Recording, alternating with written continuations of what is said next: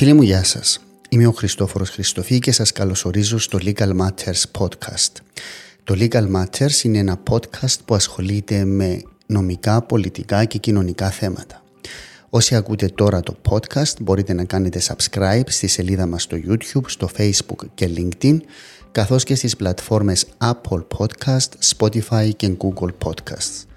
Αν θέλετε να βοηθήσετε στη διάδοση του Legal Matters, μπορείτε να βαθμολογήσετε κάθε επεισόδιο ή να κάνετε like ή να διαδώσετε σε γνωστούς και φίλους. Για να βρείτε τα links του Legal Matters στα social media, δείτε στη σελίδα αυτή ή στη σελίδα www.legalmatters.online/social media. Ευχαριστώ όλους τους φίλους για την υποστήριξη.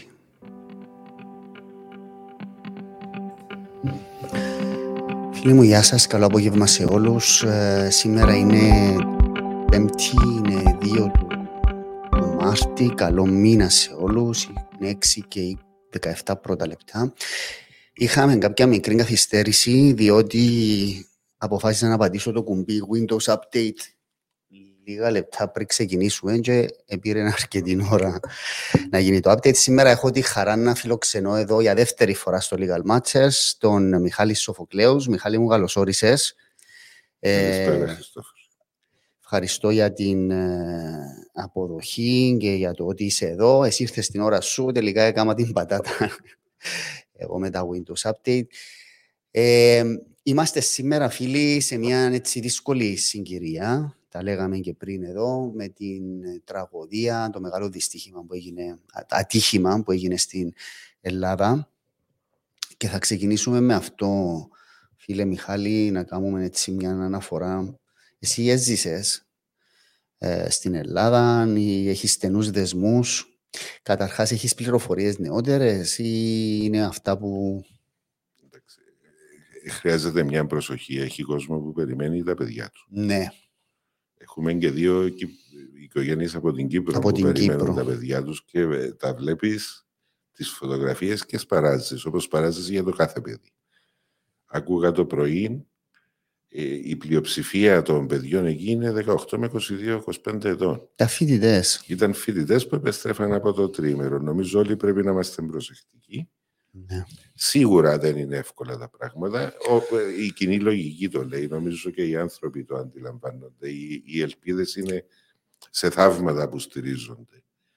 Αλλά όσον υπάρχει ελπίδα, πρέπει να υπάρχει ελπίδα. Δεν είναι εύκολη η κατάσταση. Δεν έπρεπε να γίνει αυτό το πράγμα. Αυτό το πράγμα φωνάζει ότι δεν έπρεπε να γίνει. Και φωνάζει ότι δεν έπρεπε να γίνει, διότι δεν χωρεί ο νους κανενός από εμάς ότι το 2023 μπορούν να βρεθούν 2 τρένα στην ίδια γραμμή απέναντι το έναν από το άλλο και να μην το παίρνει χαμπάρι κανένας. Να μην υπάρχει ο μηχανισμός να το πάρει. Είναι τρομακτικό το πράγμα. Εσύ που έχεις παραστάσεις, ενώ έχεις φίλους και πολιτικά και λοιπά στην Ελλάδα, έζησες και από εκεί, είναι τόσο χάγια όσων περιγράφονται αυτές τις μέρες που ακούω, ας πούμε, το ότι δεν είχε φώτα το τρένο, ότι δεν είχε GPS, δηλαδή σε έτσι βαθμό η κατάσταση? Η Ελλάδα ήθελε, μετά από μια μεγάλη περίοδο, έναν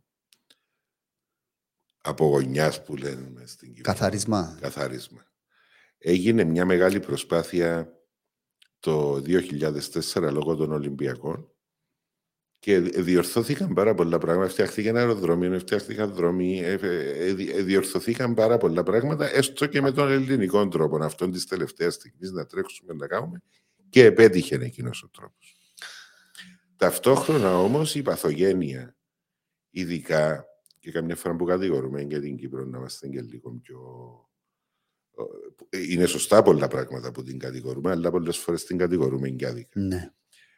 Πολλές από τις ευρωπαϊκές πολιτικές, από τα ευρωπαϊκά ταμεία, τα πακέτα, το πακέτο Τελόρο που ήταν παλιά, το ένα το άλλο, φαίνεται ότι δεν αξιοποιούνταν στην πραγματικότητα και δεν είναι η πρώτη περίπτωση που φαίνεται αυτό. Και υπάρχει ένα πολύ σοβαρό πρόβλημα με την Ελλάδα. Δεν γίνεται από το 2000 να έχεις τα συστήματα της τηλεματικής εν ώψη των Ολυμπιακών βασικά. Ναι. να λειτουργούν για 2-3 χρόνια από ό,τι κατάλαβα μεταξύ του 2007 και του 2010 και μετά από τότε, από ό,τι αντιλαμβάνομαι, να αρχίζει ένα γυαλέλι, να βγαίνουν προσφορές, ποιος θα την πάρει, κάποιος την παίρνει, κάποιος δεν την τελειώνει, διαδικασίες στα δικαστήρια και να περνούν τόσα χρόνια και ακόμα η χώρα να είναι χωρίς αυτές τις βασικές υποδομές. Αγοράζεις ένα AirTag από το Apple Store και ξέρεις που είναι το τρένο. Ναι. Ξέρεις που είναι το πορτοφόλι σου. Πιο απλοποιημένη μορφή που λες τούτη. Ναι, ενώ με 30 ευρώ. Δεν μπορεί να λειτουργήσει ένα τρένο έτσι ασφαλώς. Ναι, απλά είναι ένα παράδειγμα. Ναι. Αλλά δεν μπορεί να εξαρτάσει από έναν άνθρωπο. Ο άνθρωπος φταίει, φανερό. Δεν μπορεί όμως αυτή η διαδικασία να εξαρτάται από το λάθος ενός ανθρώπου. Μιχάλη, εγώ, σε έτσι τραγωδίες, εγώ δεν θέλω να κομματικοποιώ τα πράγματα. Δεν θέλω, ας πούμε, να πω φταίει η Νέα Δημοκρατία, φταίει ο Μητσοτάκης, φταίει ο Τσίπρας. Διότι όλοι. Το ζήτημα, και αυτή τη στιγμή νομίζω, η κυβέρνηση της διαχρονικό. Και σωστά ο Υπουργός επαρετήθηκε. Σωστά επαρετήθηκε, ναι. Και την ίδια στιγμή και την ώρα που έπρεπε. Ναι. Και ήταν και οι δηλώσεις του σωστές, παρά το ότι πριν λίγες ημέρες έκαμε δηλώσεις στην Βουλή, δεν ξέρω αν τις είδες. Αλλά δεν είναι το ζήτημα. Διότι εγώ να σου πω κάτι, και ο Τσίπρας να ήταν στην εξουσία, πάλι ήταν να γίνει το άτυχημα. Δηλαδή, εγώ δεν πιστεύω ότι είναι θέμα, και το είπα πολλές φορές, θέμα κυβέρνησης, θέμα των στρατιωτών που υλοποιούν μια κατάσταση. Ήταν η παροιμία κυπριακή, η κούζα πάει πολλές φορές στη βρύση, κάποια στιγμή είναι να σπάσει. Έσπασε τώρα, αλλά ήταν να σπάσει. Ναι. Δηλαδή, με αυτόν τον τρόπο κάποια στιγμή θα έσπαγε αυτή. Όμως, συμφωνήσεις στο ότι υπάρχει ευθύνη του πολιτικού συστήματος διαχρονικά για τούτα τα πράγματα? 100%. Και η αιτία είναι το πολιτικό σύστημα, δηλαδή. Δεν μπορούμε να πούμε ενώ ο κόσμος, ενώ ο σταθμάρχης. Υπάρχει ένα πολιτικό σύστημα. Η αιτία είναι η νοοτροπία. Ναι. Ό,τι και να με γίνει τώρα να το κάνουν οι επόμενοι. Ναι. Η αιτία είναι η νοοτροπία που νιώθει κάποιος ότι δεν έχει την ευθύνη να εκπληρώσει όλες τις υποχρεώσεις του εκείνη τη στιγμή, διότι μπορεί να δημιουργήσουν συνδικαλιστικά προβλήματα, μπορεί να δημιουργήσουν σύγκρουση οικονομικών συμφερόντων, για να μην πάω στο απευκταίο ότι μπορεί να θέλει κάποιος να εξυπηρετήσει οικονομικά συμφέροντα, πιθανόν και για ίδιον όφελος, και δεν μιλώ για τώρα, δεν ξέρω, μιλώ για οποιαδήποτε παρόμοια περίπτωση. Πες μου, ένα αφορμή έτσι περιστατικά για να γίνει μια ιδεολογικοπολιτική συζήτηση, π.χ. για ιδιωτικοποιήσεις, αν είναι σωστές ή λάθος, ή είναι εντελώς out of context έτσι κουβέντα? Διότι γραφτήκαν, αρχίσαν κάποιοι και λένε τι φέρνουν. Αυτά είναι τα αποτελέσματα της ιδιωτικοποίησης. Είδα και κάποιους στην Κύπρο. Ναι, και στην Κύπρο. Ναι, αλλά η λειτουργία του δικτύου και η ασφάλεια του δικτύου που οφείλεται στο ότι δεν βρήκε το λάθος του σταθμάρχη για να σταματήσει το κακό, ήταν κρατική υπηρεσία. Ναι. Το τρένο το ίδιο ήταν ιδιωτικό. Οι γραμμές του τρένου, οι σηματοδότες, η τηλεματική, όλα αυτά ήταν κρατικά. Ναι. Είναι το κράτος που απέτυχε να εκπληρώσει τις υποχρεώσεις. Απέτυχε το κράτος. Μάλιστα τώρα ακούω ότι η εταιρεία Ιταλική, διότι είναι ιταλικών συμφέροντων, είναι κρατική εταιρεία σιδηροδρόμων της Ιταλίας, θα κινηθεί νομικά εναντίον της ελληνικής κυβέρνησης για τη μεγάλη επένδυση που έκαμε, την οποία προφανώς θα έχει. Ναι. Με συγχωρείτε, τώρα μια τεράστια ζημιά. Ναι. Είναι το κράτος που απέτυχε. Εγώ δεν είμαι όπου υπάρχει ανταγωνισμός, δεν χωρεί. Αποτυχάνει ο έλεγχος.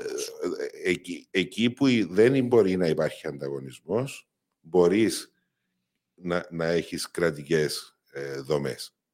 Αυτό είναι μια πραγματικότητα. Αλλά από την άλλη πρέπει να έχεις και τον έλεγχο. Εδώ είχαν τη ρυθμιστική αρχή της σιδηροδρόμων, ο οποίος έπρεπε να είναι ο μεγάλος ελεγκτής. Είχαν τον ΟΣΕ, τον κρατικό, ο οποίος ήταν υπεύθυνος για το δίκτυο. Για το δίκτυο των σιδηροδρομικών εννοώ.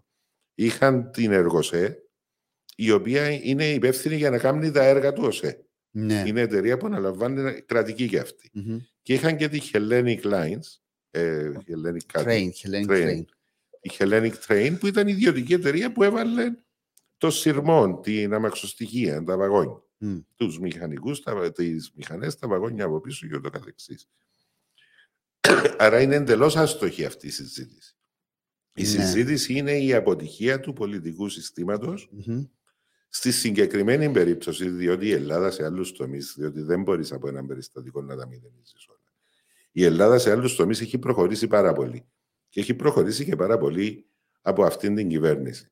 Αλλά από την άλλη, αυτό δεν σημαίνει ότι στο συγκεκριμένο τομέα η αποτυχία είναι όχι μόνο θορυβώδης, αν θέλεις, αλλά και δραματική και στοίχησε τις ζωές σε τόσους νέους ανθρώπους. Αυτό δεν χωνεύεται. Ναι.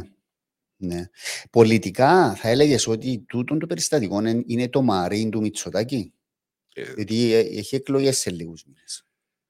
Να σας πω, τέτοια περιστατικά καταστρέφουν μια κυβέρνηση όταν ήδη ο κόσμος είναι προδιαθετημένος αρνητικά εναντίον της. Η διαχείριση τέτοιων περιστατικών, σε όλους θα συμβεί κάποιον κακό, Χριστόφωρο. Δεν υπάρχει κυβέρνηση που δεν θα συμβεί κάποιον κακό. Δεν θα περάσει. Με το να χαθούν ζωές. Του Αναστασιάδη δεν του συνέβηκε, για παράδειγμα. Δεν είχαμε έτσι περιστατικό. Δεν συνέβηκε το θέμα με τον Μεταξά. Μεταξάς ήταν ένας δολοφόνος. Δεν ήταν κρατική αστοχία. Δεν ήταν κρατική αστοχία ότι έγιναν οι καταγγελίες στην αστυνομία. Δεν ήταν το ίδιο. Και η αστυνομία δεν την ένοιαζε. Δεν ήταν το ίδιο. Πώς? Δεν ήταν της ίδιας έκτασης. Δεν ήταν ο ίδιος. Δεν ήταν το Μαρί. Συμφωνώ. Ναι.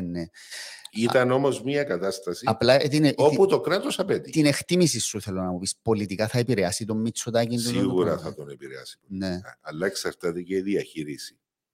Δηλαδή και το Μάτιν, έγινε το Μάτιν επί Τσίπρα, είναι κάτι αντίστοιχο. Να σας δώσω τα 3 παραδείγματα που μου λέτε. Μαρί, Μάτι, Τέμπη. Ξεκινούμε από το Μαρί. Έγινε οι λαθασμένοι, κατά τη γνώμη μου, κατέβηκαν τα εμπαραγματοκιβώτια, τα γεμάτα πυρομαχικά. Και γιατί κατέβηκαν καταρχήν.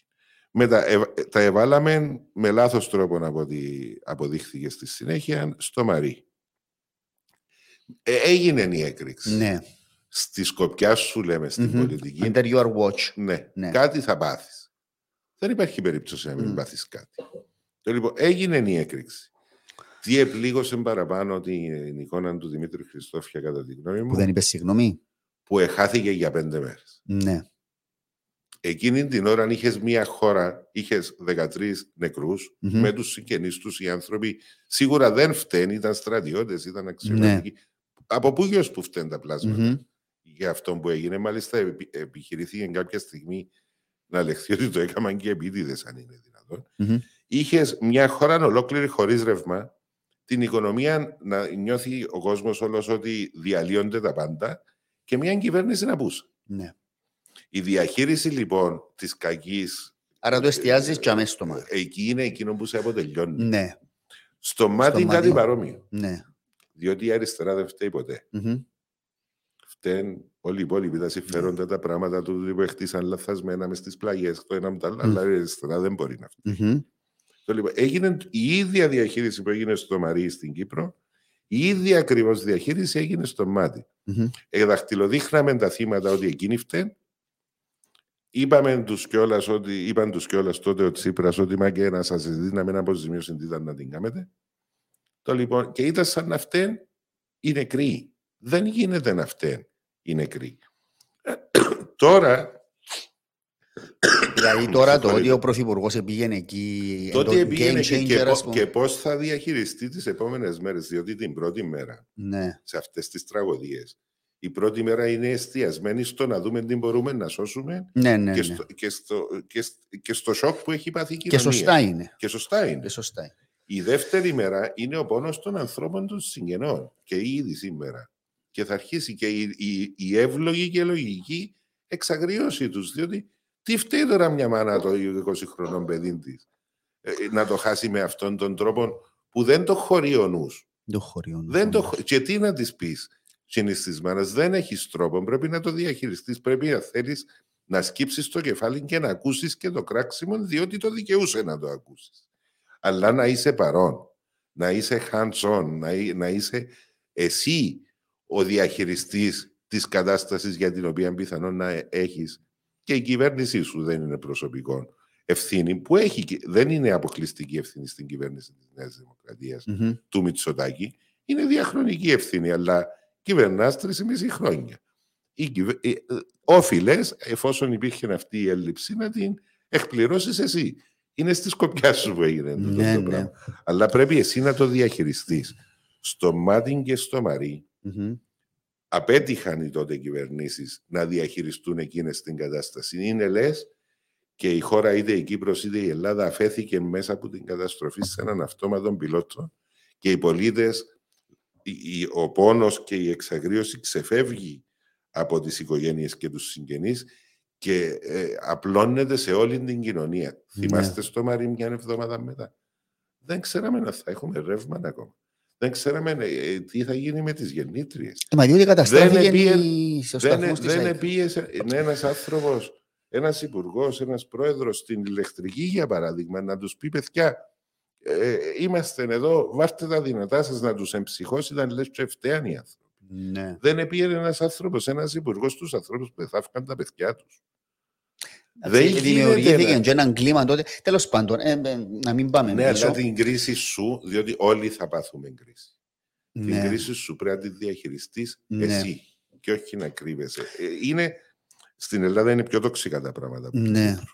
Βλέπουμε, έχουν και ένα στρατό που διάφορους μέσα στα κοινωνικά δίκτυα, στα Twitter, στα διάφορα, οι οποίοι λειτουργούν με απόλυτον φανατισμό. Ξέρετε, τούτος ο απόλυτος φανατισμός, όταν γίνεται, φεύγει όλη η κανονική συζήτηση. Διότι, ποιος σοβαρός άνθρωπος να πάει για να βρεθεί ένα τρόλ που κάτω του να βρίζει τον έναν τον άλλον. Δεν θα γίνει συζήτηση. Άρα επικυριαρχείται από τον φανατισμό. Εγώ πιστεύω ότι η κυβέρνηση τώρα είναι θέμα.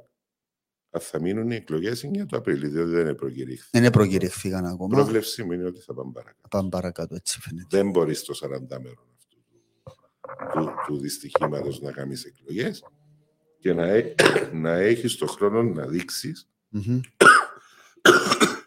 Δεν είχα βήχαν όλη μέρα, πια με τώρα.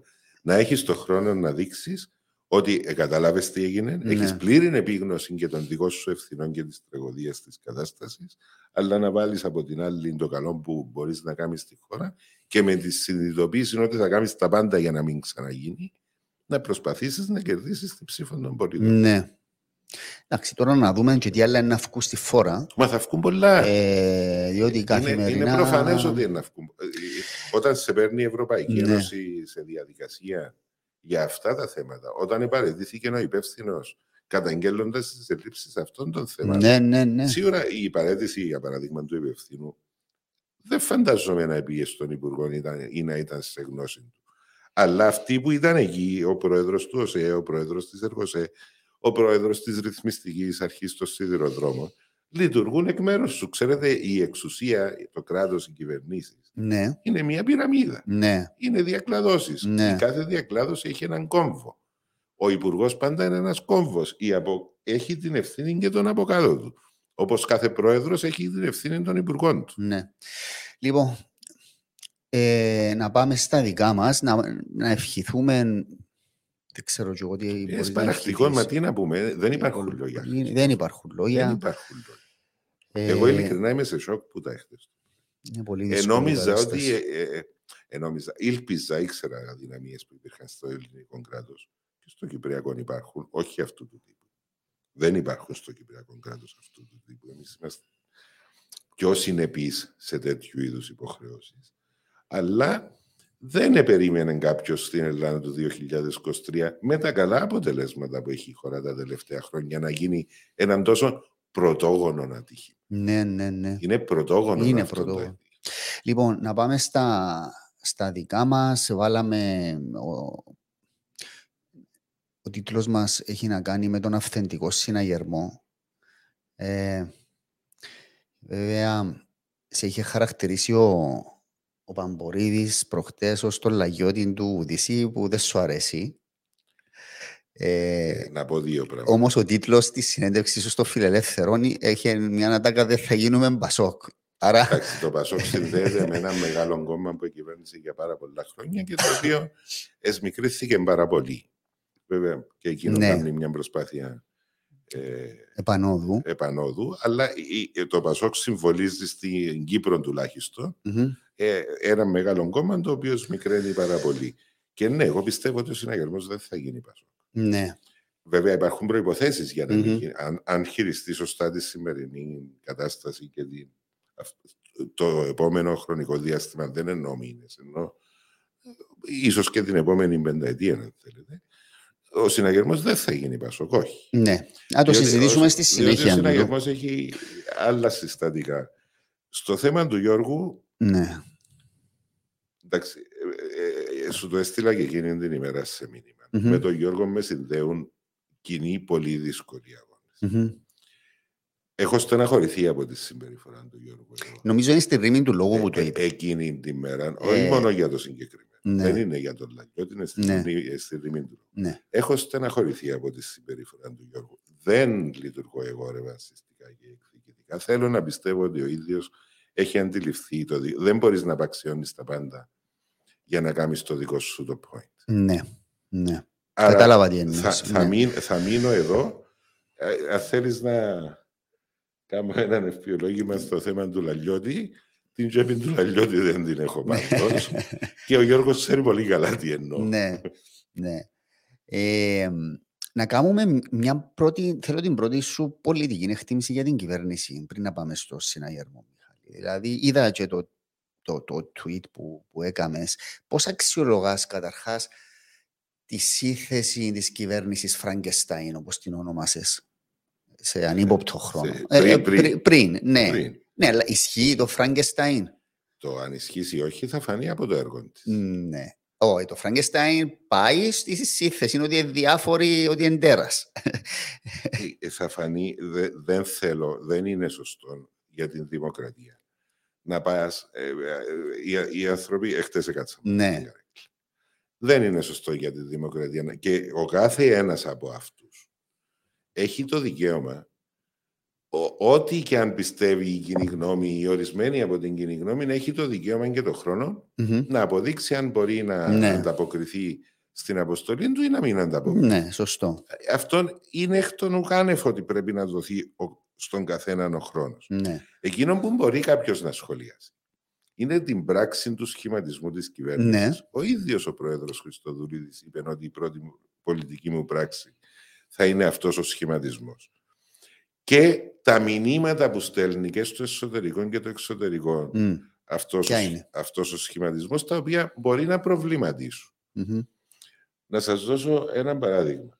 Ο κύριος Μάκης Κεραυνός, ας πούμε, ναι, μπορεί να εξελιχθεί σε έναν πολύ καλό υπουργό οικονομικών και οφείλουμε να του δώσουμε τον χρόνο. Ναι. Υπάρχει όμως αυτή τη στιγμή ένα μήνυμα που στείλαμε στην Ευρώπη.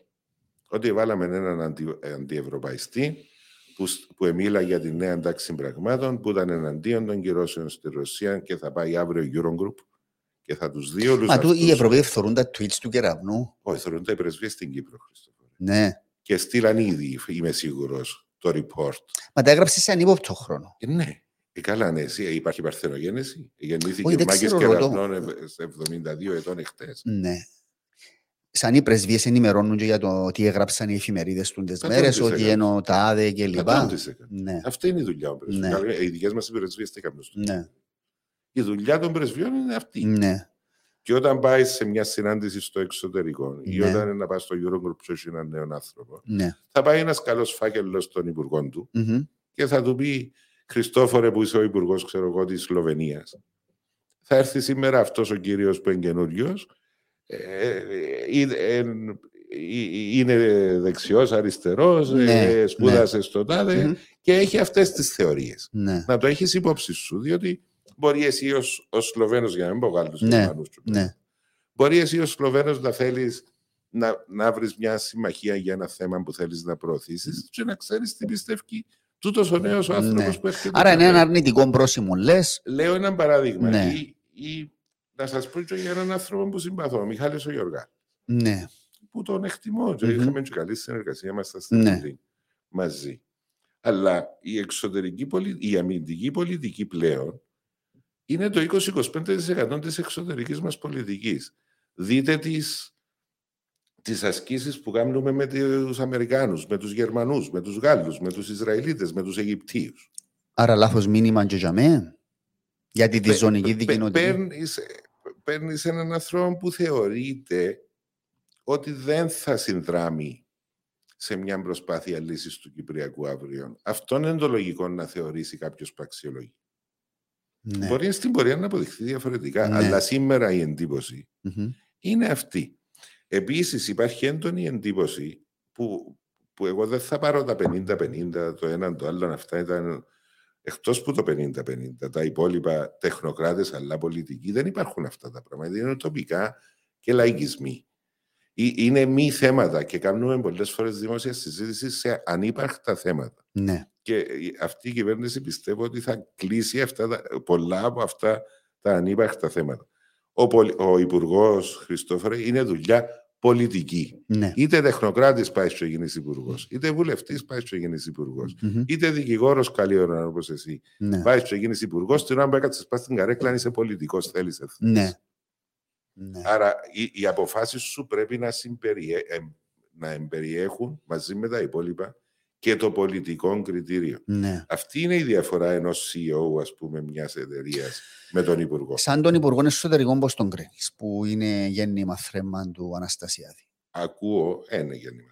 Πώς είναι, αφού ήταν πολιτικά, 3 χρόνια κουβάλισε το ΓΕΣΥ και την πανδημία. Κυρίως την πανδημία. Ο ίδιος ο Κωνσταντίνος ξέρει ότι σε κρίσιμες στιγμές για τον ίδιο, ναι. Σε σχέση με την πανδημία, εγώ τον εστήριξα πάρα πολύ και είχε μεγάλη αμφισβήτηση τότε. Πού, στο συναγερμό ή στο προεδρικό? Ναι, στα δύο. Ναι. Όχι στο προεδρικό τόσο όσο στο συναγερμό, για να είμαι δίκαιος. Ναι. Όμως, εντάξει, υπάρχει ένα θέμα ηθικών. Γενικά, σε όλη αυτή την ιστορία. Αντιλαμβάνομαι ότι, και το είπε ο ίδιος ο πρόεδρος Χριστοδουλίδης, ότι έχουμε τη μεταρρύθμιση της τοπικής αυτοδιοίκησης, που είναι μια από τις 2 μεγάλες εκκρεμούσες μεταρρυθμίσεις.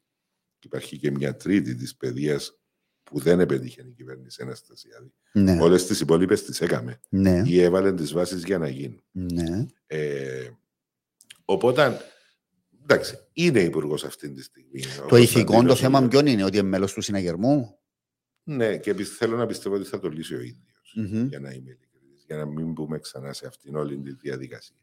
Αλλά προφανώς είναι συγκεκριμένης αποστολής, κύριας αποστολής, διότι υπουργός είσαι για όλη τη δουλειά του Υπουργείου.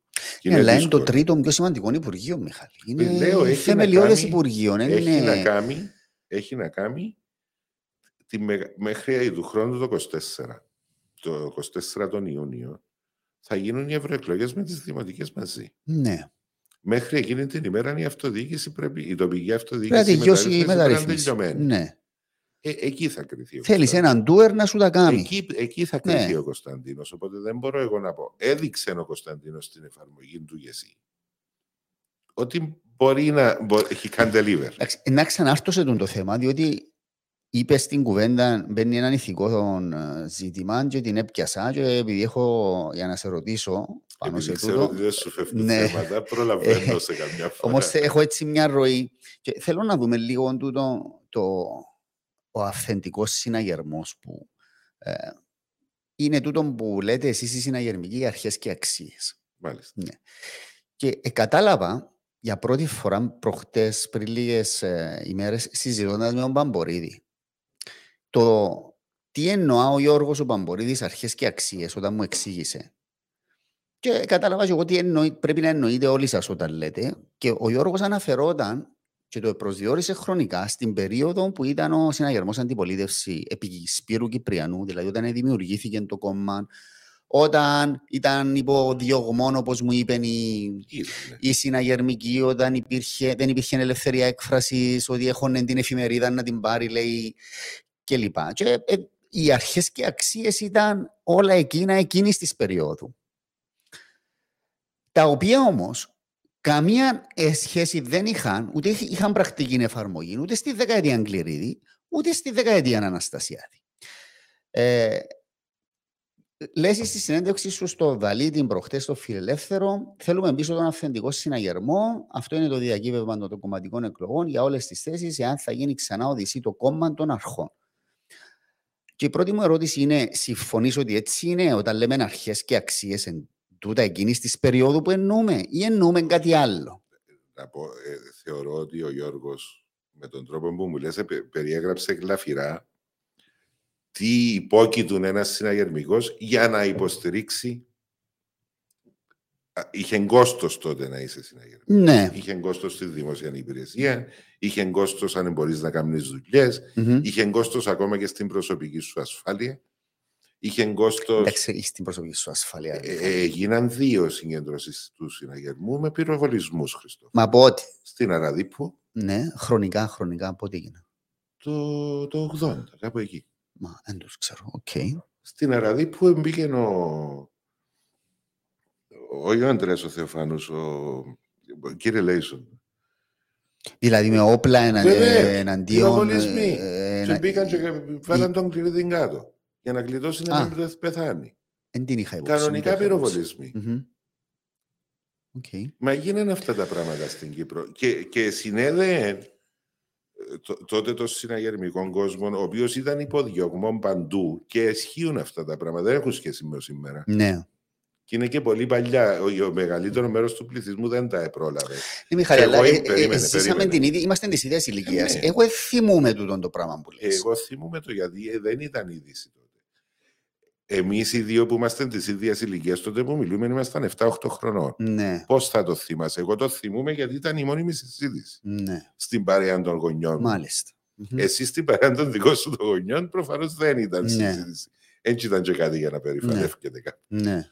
Αλλά εμάς που νιώθαν ότι ήταν μέρος μιας δημοκρατικής επανάστασης. Ναι. Ήταν οι μόνιμες τους συζητήσεις. Εγώ θυμούμαι όταν ήρθε η ελευθεροτυπία και ο Κυρίκας με τον Ναζί, τον κλειδί πράκτορα τον Ναζί το 1983, και ήμουν 11 χρονών. Ναι. Και θυμούμαι την εφημερίδα που μας την αφήκαν πόξω από το σπίτι και έπιασα την και είδα και η Παπαναγία μου.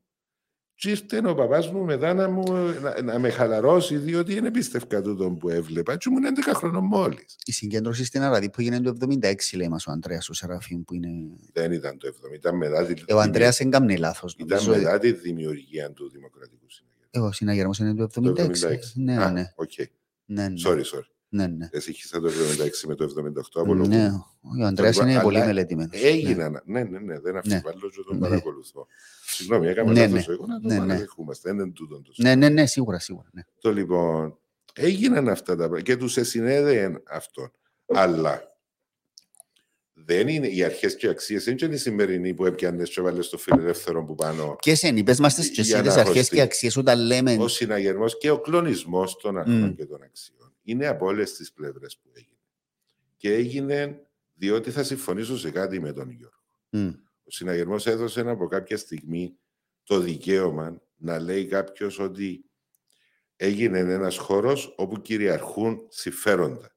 Είτε οικονομικά συμφέροντα, είτε πελατειακά συμφέροντα. Τα οικονομικά συμφέροντα, καταλαβαίνετε, τα πελατειακά δεν τα τους φέρνουν. Μα πάντα ήταν έτσι. Όχι. Όταν άσκησε εξουσία ο συναγερμός, έτσι ήταν. Όχι. Να πιάμε με παραδείγματα. Όμως πριν να μου πεις πρώτα τις αρχές και αξίες. Για παράδειγμα, από το 1976 μέχρι σήμερα υπάρχει μια διαμάχη στον συναγερμό μεταξύ κάποιων που φαίνεται να βάζουν σε πρώτη προτεραιότητα την λύση του Κυπριακού και κάποιων άλλων που βάζουν σε πρώτη προτεραιότητα την εθνική ταυτότητα των Ελλήνων της Κύπρου. Μέχρι το 2004 σωστά έβαζαμε κάτω και τα δύο από κοινού. Μετά το 2004 έγιναν λάθη. Δεν μπορεί να επιτρέπει οποιοσδήποτε συναγερμικός να γίνεται συζήτηση περί δύο κρατών ή περί συμβιβασμού με την κατοχή. Αυτό να ακυρώνει τους λόγους δημιουργίας του Δημοκρατικού Συναγερμού. Δεν μπορεί όμως ο συναγερμός να επιτρέπει να θεωρείται από την οποιονδήποτε ότι οι Έλληνες της Κύπρου να νιώθουμε Έλληνες είναι εναντίον της λύσης του Κυπριακού. Αντίθετα είναι υπέρ της λύσης του Κυπριακού. Διότι εγώ, που είμαστε Έλληνες της Κύπρου και ιστορικά και συνταγματικά και νομικά, με οποιονδήποτε τρόπο θέλετε, δεν παραχωρώ στην Τουρκία την μισή Κύπρο.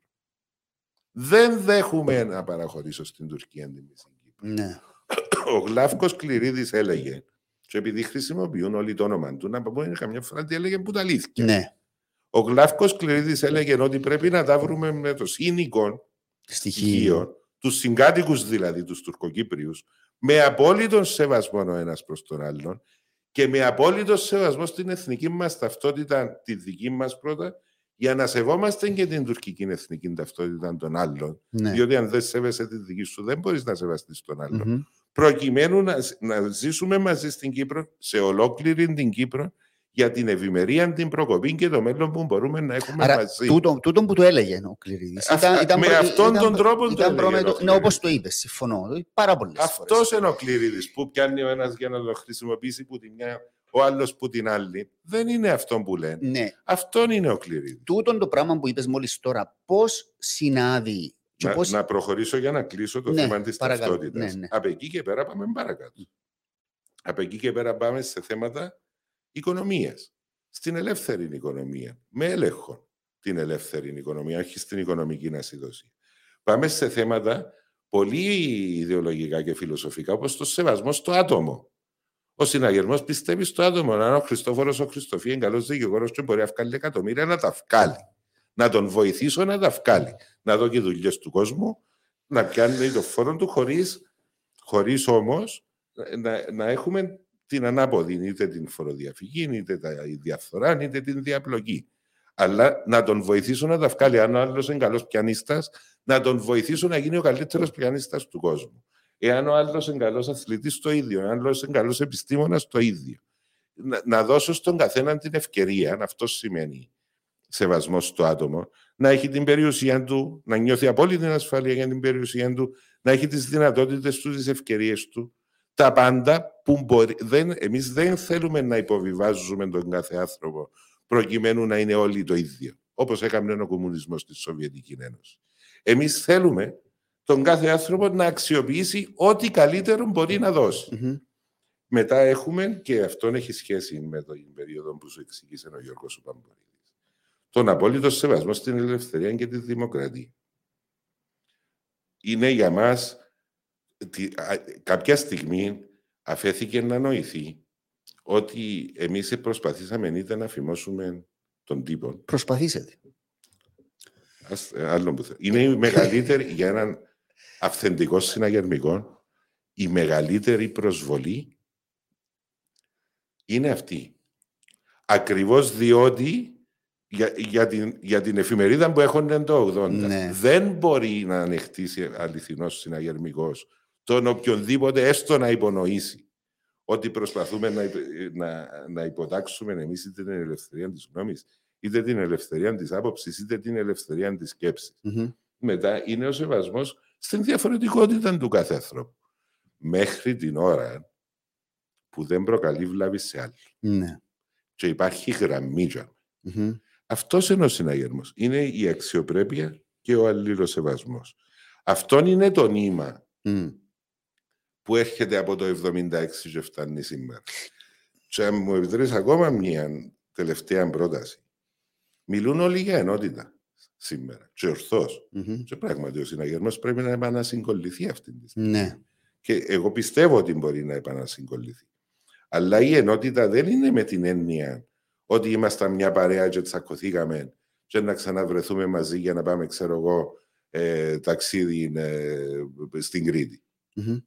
Η ενότητα είναι η ενότητα πάνω στο νήμα που ξεκινά από το 1976 το αξιακό. Επέρασαν όλες αυτές τις εμπειρίες και τις παραδόσεις που συζητούσαμε προηγουμένως. Εκυβέρνησε 2 φορές με σφάλματα, αλλά με θετικό αποτύπωμα στη χώρα, και είναι προφανές ότι είναι θετικό το αποτύπωμα των κυβερνήσεων του συναγερμού, και πρέπει να έρθει και στο μέλλον για να κάνει το ίδιο πράγμα. Είναι αυτόν το νήμα που μας ενώνει. Το νήμα των αξιών που μας ενώνει είναι αυτόν το οποίο κάθε φορά προσαρμόζεται στην εποχή εκείνη για να έχει πολιτικές που να είναι σύγχρονες. Κάθε φορά. Και τελευταίο, ο συναγερμός φθήρεται και δεν θα έχει μέλλον εάν δεν ξαναγίνει το κόμμα των νέων. Η χρυσή εποχή του συναγερμού, εκείνες όλες οι δεκαετίες, ο συναγερμός ήταν συντριπτική πλειοψηφία στους νέους ανθρώπους, είχε πρόβλημα με τις μεγαλύτερες ηλικίες. Από το 2008 και μετά κάπου το έχασαμε. Ναι. Και είναι υποχρέωση μας να το επανέβρουμε. Ναι. Τώρα, τούτο που μας είπες έτσι συνοπτικά είναι μια σύνοψη του μανιφέστου στο ιδεολογικό πολιτικό συνεδρίο του Ιουνίου, που υπάρχει το κείμενο, οποιοδήποτε μπορεί να το ανατρέξει στην ιστοσελίδα να το διαβάσει. Όμως, εμένα η παρατήρηση μου είναι ότι σε διακηρυχτικό επίπεδο τα γράφεις πολύ ωραία, διότι είναι εσύ που τα γράφεις, εσύ είσαι ο παραγωγός, πώς να το πούμε, ο άνθρωπος ο οποίος γράφει τα κείμενα, αλλά σε πρακτικό επίπεδο υπάρχει μεγάλη απόκληση. Και να πάρουμε το πρώτο. Όχι που μένα. Όχι που σένα. Ο θεωρητικός συνήθως δεν συμμετέχει πρακτικά. Συνήθως... Ναι, αλλά εδώ είναι λίγο προσβολή. Γιατί είναι προσβολή? Όχι που σένα. Ναι. Τούτη η θεωρία του θεωρητικού. Ναι. Ο θεωρητικός σημαίνει εμπίσοφ, καλή φυρμάνια. Ναι. Είναι υποχρεωμένοι όλοι οι υπόλοιποι. Ο Μιχάλης ο Σοφοκλέος πάντα στην πρώτη γραμμή της πολιτικής. Ναι, δεν έχω... Πάντα στην πρώτη γραμμή της δημόσιας συζήτησης. Απλά άλλα λέμε και άλλα κάνουμε. Και να ξεκινήσω από το πρώτο σημείο για το Κυπριακό, όπως το έθεσες, η πεποίθηση του Γλαύκου Κληρίδη, το σύνικο στοιχείο. Τούτον το πράγμα, Μιχάλη, πώς συμβαδίζει με τα ακραία δεξιά στοιχεία που υπάρχουν στο συναγερμό, την ΕΟΚΑΒΙΤΑ, στελέχη της ΕΟΚΑΒΙΤΑ, που έκαναν και υπουργοί και ήταν βουλευτές του συναγερμού. Υπάρχουν ακόμα τούτα τα κατάλοιπα. Δεν είχαμε στελέχη της ΕΟΚΑΒΙΤΑ. Συγγνώμη, της πραξικοπηματικής κυβέρνησης. Είχαμε τον Παναγιώτη, τον Δημήτριο και τον Ανδρέα τον Παρισίνο. Ναι, οι οποίοι ήταν βουλευτές. Οι οποίοι με την δράση τους, οτιδήποτε άλλο από αυτό. Συμφωνώ σε τούτο. Συμφωνώ. Αλλά εγκολποθήκα δηλαδή ο Κληρίδης όταν έκαμε τον συναγερμό, έκαμε τη μεγάλη ομπρέλα και τους έβαλαν όλους από κάτω. Μάλιστα. Καλά έκαμε. Καλά έκαμε. Δεν ξέρω αν καλά ή κακά έκαμε. Όμως σήμερα που θέλουμε να λύσουμε το Κυπριακό, υπάρχει πάντα μια τάση μέσα στο συναγερμό και νομίζω ότι παραπάνω ψηφίσαν και ο Χριστοδουλίδης στις εκλογές, δηλαδή τούτη η τάση που έχει τη συγκεκριμένη αντίληψη για το Κυπριακό, που συμβαδίζει με τούτο που είπες για το σύνικο στοιχείο και με τούτη τη φιλοσοφία. Δηλαδή, διαφωνείς ότι υπάρχει τούτη φυγόκεντρη τάση? Θα σου απαντήσω στην ουσία της ερώτησης και θα σου απαντήσω και στο τεχνικό της ερώτησης για το συναγερμό. Ναι. Επειδή παραμυθιάσαν πάρα πολλά τον κόσμο η πολιτική μας όλες αυτές τις δεκαετίες, το πραγματικό δίλημμα για την Κύπρο είναι το εξής. Κύριε, θέλεις να ζεις στην Κύπρο ολόκληρη? Να ζήσεις με τους Τουρκοκύπριους. Ναι. Θέλεις να ζεις στην Κύπρο μισή και να βάλουμε τέλη? Ναι. Να δώσεις τη μισή Κύπρο στην Τουρκία. Ναι.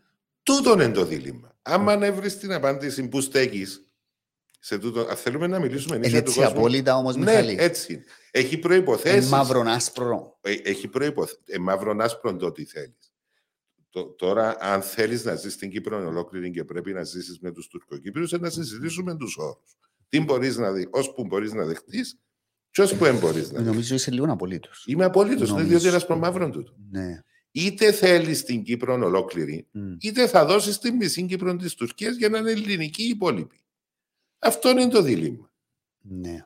Από την ώρα που τη θέλεις ολόκληρη, μετά υπάρχουν διαβαθμίσεις, ώσπου είσαι διαδεθειμένος να φτάσεις. Ναι. Βεβαίως υπάρχουν και δεν μπορείς να δεχτείς το οτιδήποτε για να έχεις την Κύπρο ολόκληρη. Αλλά δεν μπορείς να συμβιβαστείς με τη μισή. Ναι. Η λογική του Κληρίδη και η λογική που και εγώ πιστεύω, για να μην πιένουμε, επειδή αναφέρνουμε πάντα τον Κληρίδη. Ναι. Εγώ αυτόν πιστεύω, αλλά από τον Κληρίδη που το έμαθα. Ναι. Η λογική του Κληρίδη ήταν ότι εν τους δύο τη μίση. Και γι' αυτόν μίλησε και πρώτος για την Ομοσπονδία. Ναι. Γι' αυτόν μίλησε και πρώτος για την αποκεντρωμένη, χαλαρή έλεγε ο ίδιος. Ναι. Αποκεντρωμένη ήταν το συνώνυμο που είπε ο Αναστασιάδης μετά. Ναι. Ο ίδιος μίλα για τη χαλαρή Ομοσπονδία. Γι' αυτόν έλεγε να έχουμε ο καθένας για να μην έχουμε τριβές, να αποφασίζουμε για τα καθημερινά μας που μόνοι μας, αλλά δεν δίνω την Κύπρο τη μίση της Τουρκίας και ο τρόπος για να το γλιτώσω τούτον το πράγμα είναι αυτός. Άρα είναι η προτεραιότητα σου. Τούτον είναι. Πάμε στο θέμα της ΕΟΚΑΒΙΤΑ που λες. Υπάρχει μια αντίφαση. Της ακραίας κατάστασης που υπάρχει. Εντάξει, διότι τότε ήταν ΕΟΚΑΒΙΤΑΚΙδες. Ναι. Τότε εδώ που μιλούμε το 76, το 80, ξέρω εγώ, οι άνθρωποι που ήταν και μέσα στο συναγερμό ήταν νεοκαπιταλιστές. Ναι. Είχε νεοκαπιταλιστές μες στους. Ένα περιπεζούμαστε. Το λοιπόν, ωραία. Ήταν η μεγαλύτερη προσφορά στη δημοκρατία του Γλαυκού Κληρίδη αυτή. Όχι η μεγαλύτερη. Ήταν μια πολύ σημαντική, έχει άλλη μεγαλύτερη. Το λοιπόν, ήταν πολύ σημαντική προσφορά. Υπάρχει μια αντίφαση στην κριτική που γίνεται. Ναι. Λέτε τώρα, γιατί να υπάρχει ένα κόμμα ακραίο στην Κύπρο και να αυξάνεται. Και την ίδια ώρα κατηγορούν τούτοι που λένε το έναν, τον Κληρίδη που ήβρε τρόπο όλους εκείνους τους ανθρώπους που ήταν και πολύ νέοι την εποχή εκείνη, όλους εκείνους τους ανθρώπους να τους βάλει κάτω από μια ομπρέλα σοβαρής δημοκρατικής πολιτικής σκέψης και στόχου. Ναι. Ποιος κάνει καλό στη δημοκρατία, τούτος που λύει το πρόβλημα ή τούτος που δημιουργεί το πρόβλημα. Ο Κληρίδης έλυσε το πρόβλημα τότε. Όμως το 2004 δεν τον ακολουθήσα στο σχέδιο ΝΑΝΑ. Βεβαίως. Είναι μόνος του. Όχι μόνος του, ήταν μειοψηφία ο πρόεδρος Κληρίδης. Δεν πρέπει να το βλέπουμε απομονωμένα των συναγερμών. Υπάρχει, λέω το και στους πρέσβεις καμιά φορά που έρχονται να πει. Το λοιπόν, το 2002, τον Οκτώβρη, παρουσιάστηκε η πρώτη εκδοχή του σχεδίου ΑΝΑΝ. Το 2002, τον Δεκέμβρη, μπήκε η Κύπρος στην Ευρώπη, επισφραγίστηκε, μπήκε τεχνικά στην σχολή του Ατταλού. Το λοιπόν, τότε γίνονταν δημοσκοπήσεις στην Κύπρο. Ξέρεις πόσοι ήταν υπέρ του σχεδίου ΑΝΑΝ? Πόσοι? 65%. Ναι. Γιατί ο Κληρίδης, μετά την πρώτη εκδοχή του σχεδίου ΑΝΑΝ, ήρθε η δεύτερη και η τρίτη. Μετά ο Κληρίδης έφυγε. Ναι. Το λοιπόν, η στήριξη του κόσμου σε αυτήν την προσπάθεια λύσης του Κυπριακού παρέμενε η ίδια. Μετά είχαμε μια ηγεσία η οποία ήταν ενάντια σε αυτήν την προσπάθεια. Ναι. Όταν ο ηγέτης σου τον επέλεξες να ηγηθείς της χώρας, είναι ενάντια. Και όχι μόνο αυτόν, διότι που το πρώτο στο τρίτο σχέδιο ΑΝΑΝ τα σχέδια βελτιώνονταν. Ναι. Που το τρίτο στο πέμπτο σχέδιο ΑΝΑΝ που τούτο που πήγε σε δημοψήφισμα. Χειροτέρεψε. Και ειδικά μεταξύ τέταρτου και πέμπτου και μετά το Μπούρκενστοκ. Ναι. Ήταν τραγωδία οι αλλαγές που έγιναν, ειδικά μεταξύ τέταρτου και πέμπτου. Δεν θα συζητήσω τους λόγους. Ναι, αλλά να μην το συζητήσουμε τους λόγους. Ο κόσμος τρομοκρατήθηκε πολύ λογικά. Και πολύ λογικά ψήφισε όχι. Τούτο, Μιχάλη μου, με τις αρχές και αξίες που ο πυλώνας ο πρώτος που είναι η συγκεκριμένη μορφή λύσης του Κυπριακού, η φιλοσοφία Κληρίδη για ένα συμβιβασμό, σε μεγάλο μέρος του συναγερμικού κόσμου, καλά ή κακά, δεν έχει απήχηση. Δεν έχει απήχηση αυτό το πράγμα, διότι πιστεύουν είτε σε διζωνική δικοινοτική μέσω σωστών περιεχόμενων, είτε απορρίπτουν τη διζωνική εντελώς. Τούτο είναι μια πραγματικότητα, δεν είναι έτσι? Η διζωνική και όλα αυτά είναι τεχνικά ζητήματα. Η Ομοσπονδία, το ενιαίο κράτος είναι όλα τεχνικά ζητήματα. Το ερώτημα είναι απλό, αυτό που σου είπα πριν, Χριστόφορε. Θέλεις Κύπρο ολόκληρη? Έχει Τουρκοκύπριος μέσα.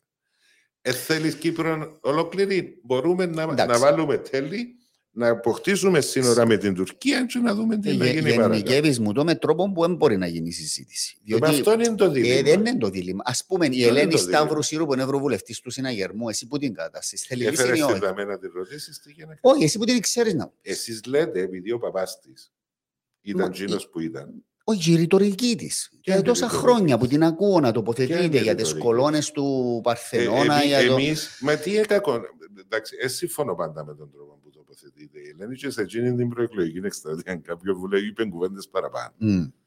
Το λοιπόν, αλλά λέμε μας κάνουν μας κριτική πολύ. Μα γιατί βάλετε ελληνική σημαία? Αφού είμαστε ένα άλλο κράτος. Είμαστε ένα άλλο κράτος, ναι. Αλλά είμαστε η ελληνική κοινότητα αυτού του κράτους. Ναι. Και είμαστε Έλληνες. Και δεν θα μας πει κάποιος αν θα νιώθουμε. Μα είπε μας κανένας ότι δεν είμαστε Έλληνες. Λέω για την κριτική που γίνεται. Στο συνέδριο. Στο συνέδριο είχε μια κυπριακή σημαία, Μιχάλη. Στο συνέδριο, δεν είχε σημαίες στις κερκίδες στο συνέδριο, είχε που πίσω από τον Πρωθυπουργό της Ελλάδας στην ελληνική, που τον πρόεδρο. Μα γιατί δεν παραδεχόμαστε κάποια πράγματα? Επιμένω. Είναι Ελληνο-Κυπριακό κόμμα ο συναγερμός. Είναι κόμμα των Ελλήνων της Κύπρου. Έχει κανένα που είπε το αντίθετο? Σέβεται Και το απέδειξε στην πράξη περισσότερο από κάθε άλλο κόμμα την τουρκοκυπριακή κοινότητα. Ο συναγερμός φλερτάρει διαχρονικά με την ακροδεξιά. Τι σημαίνει ακροδεξιά? Για παράδειγμα, ο Αβέροφ όταν πήγαινε στην Έμπαν προχτές, πριν λίγους μήνες, είπε για το Τέλιν, έκανε μια ομιλία η οποία αν την έκαμνε ο Χρήστου του Ελάμ θα είχε και έλεος.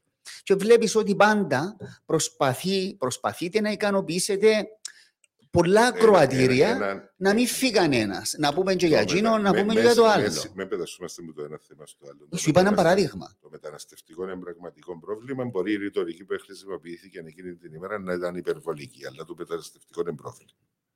Και δεν είναι πρόβλημα ρητορικής, είναι πρόβλημα πραγματικό και ουσιαστικό. Ναι, πάνω και στο σημείο όμως, δεν μου απαντάς το ερώτημα.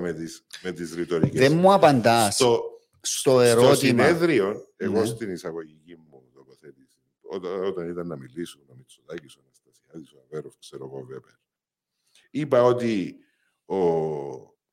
ο Βέπερ συμβολίζει τη μεγάλη μας οικογένεια την Ευρώπη, ο Μητσοτάκης συμβολίζει το έθνος μας. Ναι. Μέσα στο Twitter έγινε χαμός, τους συναγερμικούς πάλι, τους ακροδεξιούς, και ξέρω. Είναι το έθνος μας, Χριστόφορε. Μα είπε κανένας το αντίθετο. Και δεν είναι η εθνική μας. Όχι, λέω εγώ, είπα πολύ το αντίθετο, ναι. Τι είπα? Είπαν πολύ. Δεν είναι αντίθετη η εθνική ταυτότητα με την λύση του Κυπριακού. Αντίθετα, η εθνική ταυτότητα είναι λόγος να θέλεις. Μα δεν είναι τούτη η κριτική, Μιχάλη. Η κριτική είναι ότι βγάλλοντας συνέχεια τις ελληνικές σημαίες, ικανοποιείται το ΤΜΑΙ εκείνον το ακροατήριο του συναγερμού που δεν είναι υπέρ της λύσης. Νιώσετε 2 δεκαετίες κάποιος του συναγερμού, κάποιος της κυβερνήσεις του συναγερμού να υπονομεύουν την κρατική υπόσταση της Κυπριακής Δημοκρατίας. Ο συναγερμός που έβαλε την Κύπρο στην Ευρώπη υπονομεύει την κρατική υπόσταση. Μα δεν είπε κανένας τούτον το πράγμα. Εγώ τώρα είπα τούτον το πράγμα. Είπα ότι ο λόγος για τον οποίο γίνεται είναι για να ικανοποιείται το κριτήριο, για να ικανοποιείται το ακροατήριο το συγκεκριμένο. Πατάτε πάνω σε 2 βάρκες με άλλα λόγια. Μα ποιες είναι οι 2 βάρκες? Οι 2 βάρκες να τις ονομάσεις. Η μια είναι εκείνη των αρχών και αξιών Γλάχου Κληρίδη, του ορθολογισμού να την ονομάσω έτσι. Δηλαδή λύση σύνικο στοιχείων, να ζήσουμε μαζί, όπως το είπες. Και οι άλλοι είναι ότι εκείνοι από εκεί εμείς ποτά. Όχι, ουδέποτε ο συναγερμός, ούτε μία τοποθέτηση του οποιουδήποτε τα 2 κράτη τι ήταν? Του δημοκρατικού τα 2 κράτη που ερώταν ο Αναστασιάδης δεν ξέρει. Και εγώ έτσι τσακώθηκα. Φίλε, εσύ έκαμες. Όταν ο πρόεδρος της Δημοκρατίας όμως αποδεδειγμένα ερώτα για 2 κράτη. Και εγώ είπα μάλιστα ότι ήταν και θεμιτόν που ερώτα. Ενώ τούτο, ο Μαυρογιάννης είπε για brainstorming ιδεοθύελα και του είπα είναι κακόν το πράγμα. Όμως, είναι ο πρόεδρος που το έκανε. Και έκανε το άντρος ο Κυπριάν. Επαναλαμβάνω. Ο δημοκρατικός συναγερμός σε όλη του την πορεία από το 1976 μέχρι σήμερα δεν ήταν απλά η αιχμή του δώρατος για να βρεθεί ο έντιμος συμβιβασμός και η λύση στο Κυπριακό μεταξύ των 2 κοινοτήτων και της διεθνούς κοινότητας. Δηλαδή το πρόβλημα πολλοί θεωρούν ότι μεταξύ Ελληνοκυπρίων και Τουρκοκυπρίων. Ναι. Ελληνοκύπριοι και Τουρκοκύπριοι λύνονται σε 5 λεπτά, Χριστόφα. Ναι, πιστεύεις έτσι? Βεβαίως. Εάν μας αφήκουν, λύουμε το σε 5 λεπτά. Ναι. Αλλά καμιά Τουρκία δεν θα το αφήκει χωρίς να πιάει τίποτα. Ναι. Και κάποια στιγμή πρέπει να καταλάβουμε οι Κυπραίοι ότι δεν μπορούμε που μόνοι μας να διαπραγματευτούμε με την Τουρκία, διότι δεν έχουμε τίποτε να της δώσουμε. Ναι. Και ότι το Κυπριακό μπορεί να λυθεί μόνο σε έναν εκάδομα διεθνές, αν θέλεις, όπως τούτο που πάει να γίνει τώρα. Ναι. Γιατί έρχονται τώρα και ξαναενοχλούν μας για το Κυπριακό και περιμένουν να δούμε τι είναι να κάνουμε, διότι ξέρουν ότι είναι να γίνει ένα μεγάλο εκάδομα μόλις τελειώσει τούτη η ιστορία στην Ουκρανία. Εντάξει. Λοιπόν, απλά εγώ σημειώνω αλλά την έσταση μου. Την ώρα που ο συναγερμός θα αφήσει να νοηθεί είτε ότι εγκαταλείπει την ελληνική σημαία και την εθνική ταυτότητα, είτε ότι εγκαταλείπει την προσήλωση του στην ανάγκη να λύσει το Κυπριακό, δεν έχει λόγο ύπαρξης ως ο συναγερμός που ξέραμε. Εντάξει, όμως απέναντι σε τούτη την τοποθέτηση που κάνεις, εγώ έχω να αντιτείνω ότι όταν ο συναγερμός ήταν κυβέρνηση, απόκλινε σε διάφορες περιπτώσεις. Για παράδειγμα, ο Κληρίδης για να εκλεγεί πρόεδρος ενταφίασε τις ιδέες Γκάλι, άρα έκαμε έκπτωση εκεί στις αρχές Κληρίδη. Θυμούμαστε την ιστορία. Ναι. Πήγε στη Νέα Υόρκη με τον πρόεδρο Βασιλείου το καλοκαίρι του 1992 Στη συνέχεια τάχθηκε εναντίον των ίδιων Γκάλι, έκαμε την τράμπα με τον Κυπριανού και τον Τάσον τον Παπαδόπουλο στον δεύτερο γύρο, εξασφάλισε τη στήριξη του Δίκο. Για 5 χρόνια επελαγοδρομούσε. Να σε θυμίσω ότι φτάσαμε στη ρητορική S300 και ούτω καθεξής. Και μετά τη δεύτερη πενταετία θυμήθηκε τις αρχές και αξίες και μαζί με τον Βασιλείου ξεκίνησε την πορεία στην Ευρωπαϊκή Ένωση που κατέληξε στο σχέδιο Ανάν. Κατά τον ίδιο τρόπο, ακριβώς με τον ίδιο. Να σου απαντήσω για το πρώτο. Όχι, να σου τελειώσω τη σκέψη. Με τον ίδιο τρόπο ενεργήσαν και ο Αναστασιάδης. Δηλαδή ήταν copy-paste σε πάρα πολλά σημεία. Για να γίνει πρόεδρος το 2013 και για να εξασφαλίσει στήριξη Καρογιάν τότε κλπ. Η ίδια ρητορική και καταλήξαμε στο 2017 με τον τρόπο που καταλήξαμε. Okay. Πάμε πρώτα στην δεκαετία Κληρίδη, διότι διαφωνώ 100% με όλα αυτά που είπες. Δικαιούσε να τα αφήσει βεβαίως. Ναι. Ξηγά μου που διαφωνείς, ενδιαφέρει με να ακούσω. Επικράτησε η λογική του Αγγέλου που ειρωνεύεται τη θεωρία του ενεργού ηφαιστείου, των S300, και εσύ δεν του ενιαίου αμυντικού δόγματος και όλα αυτά. Αυτά είναι που οδήγησαν την Κύπρο στην Ευρωπαϊκή Ένωση. Τι έλεγε ο Κληρίδης τότε? Προσπάθαν να δημιουργήσει κόστος στον κόσμο ότι υπάρχει το Κυπριακό, διότι ήταν στο ράφι το Κυπριακό, να σας θυμίσω προηγουμένως. Προσπάθαν να δημιουργήσει κόστος στον κόσμο για να ασχοληθεί μαζί του. Και αυτή ήταν η λογική του ενεργού ηφαιστείου. Άρα είχες μία κρίση που δεν ήταν τσιμισμένη όπως ήθελε να πει ο Κληρίδης, όπως πιστεύετε. Ενίσχυε την άμυνα της Κύπρου και με το ενιαίο αμυντικό δόγμα και με διάφορα επλικά συστήματα και με τους S300 που έκαναν καλό στην Κύπρο. Που καταλήξα στην Κρήτη, αλλά πιάσαμε ισοδύναμα τότε και από τότε ήρθε ο Αναστασιάδης 10 χρόνια μετά για να ξαναπιάσουμε έστω και μια σφαίρα. Το λοιπόν, πιάσαμε ισοδύναμα τότε οπλικά συστήματα και έχουμε ακόμα το leverage των S300, η Κύπρος με την Ελλάδα. Έχουμε ακόμα το leverage. Σήμερα θεωρείτε το πάλι που υπάρχει. Τώρα λοιπόν, και καταφέραν να φέρουν τον Κυπριακό στην επιφάνεια ενός έναν ενεργό διεθνές ζήτημα. Μαζί έγινε η ενταξιακή μας πορεία. Μαζί άλλαξε η κυβέρνηση στην Τουρκία, η οποία έβλεπε τότε ο Ερντογάν ευρωπαϊκά. Δημιουργήθηκαν όλες αυτές οι συνθήκες και ποια συνθήκη δημιουργήθηκε? Μια απίστευτη μεγάλη νίκη για όλους. Να έμπαινε η Κύπρος στην Ευρώπη, να ελύεται το Κυπριακό, να άνοιγε ο δρόμος για την Τουρκία να μπει στην Ευρώπη και να λυθούν όλα τα ζητήματα της περιοχής εκτός που το μεταξανατολικό σε μια ημέρα. Και είναι τούτη η πολιτική που δημιουργήσε αυτόν τον ζήτημα. Και έναν κρανιδιώτη σε θυμίζω. 100%. Ναι, οπότε μην... 100%. Επειδή όπως το παρουσιάζεις σαν να ήταν απόντες του. Όχι, προς Θεού. Που ήταν οι θεμελιώδες του της πολιτικής. Ειδικά ο κρανιδιώτης. Δεν θα πω θεμελιώδες. Ναι, που να σας υπενθυμίσω, επειδή ακουστήκαν και πολλά τελευταίως, ότι ο Πάγκαλος επί ελληνικής προεδρίας, όταν ήταν πρόεδρος ο Βασιλείου, χτυπιέ του δημοσίως, κάμετε αίτηση επιτέλους να μπείτε στην Ευρωπαϊκή Ένωση. Εξήγησε ο Βασιλείου γιατί δεν έκαμε, η Θάτσερ δεν ήθελε τότε. Όχι, είπε ότι η Θάτσερ δεν ήθελε τότε. Μα αφού το είπε, η Θάτσερ δεν ήθελε τότε και όταν δεν ήταν μέρος η Θάτσερ της ευρωπαϊκής συζήτησης τότε. Τούτο νομίζω δεν έχει ιστορικό υπόβαθρο το επιχείρημα. Έτσι τώρα και με την απόδοση. Τούτο που μου λες για τη Θάτσερ δεν το ξέρει η ελληνική κυβέρνηση. Ξέρει το μόνο ο πρόεδρος. Το είπε ο πρόεδρος Βασιλείου τότε και η ελληνική κυβέρνηση δεν το καταλαβαίνει το πράγμα και φώναζε δημοσίως. Φώναζε ο Πάγκαλος, Μιχάλη, τότε. Μόνον ο Πάγκαλος εφωνάζει. Διότι ήταν ο μόνος που... Μόνον ο Πάγκαλος. Διότι άλλοι δεν μιλούσαν δημοσίως. Μόνον ο Πάγκαλος, ο οποίος έχει και κάτι αποκουλίαν, έχει και μια έκφαση. Δεν μιλούσαν δημοσίως. Αν ακούετε τι μας έλεγαν τότε, όχι εμένα, ήμουν τέλος πάντων. Τι έλεγαν ιδιωτικώς, ο Πάγκαλος δεν θα έλεγε τίποτα. Να το δεχτώ ότι έτσι ήταν. Να σημειώσω ότι έτσι με πολλή τέχνη δεν μου απάντησες για το... Εσύ δεν Γκάλι. Και το ενταφιάσμα. Δεν μπορώ να σου απαντήσω. Είχε ανακολουθία ο Κληρίδης τότε. Μετά. Αν θέλεις να σου το πω, το βεβαίως είχε. Όταν έφυγε ο Μαρκίδης. Το αποτέλεσμα. Ένα λεπτό να σου πω μια πρόταση, διότι έχεις δίκιο. Εγώ να γνωρίζω. Έχεις δίκιο. Είχε ανακολουθία ο Κληρίδης τότε. Αυτή την ανακολουθία πρέπει να τη βάλεις στη ζυγαριά με το αποτέλεσμα που έφερε μετά. Εγώ πιστεύω ότι το αποτέλεσμα που έφερε μετά του πακέτου εκείνου ήταν πολύ σημαντικό. Ήταν πιο βαρετό. Ποιον αποτέλεσμα. Μιας συνθήκης σου εξήγησα από την αρχή. Μιχάλη μου, εσύ μιλάς για κάτι που έγινε μετά, στο τέλος της δεκαετίας Κληρίδη.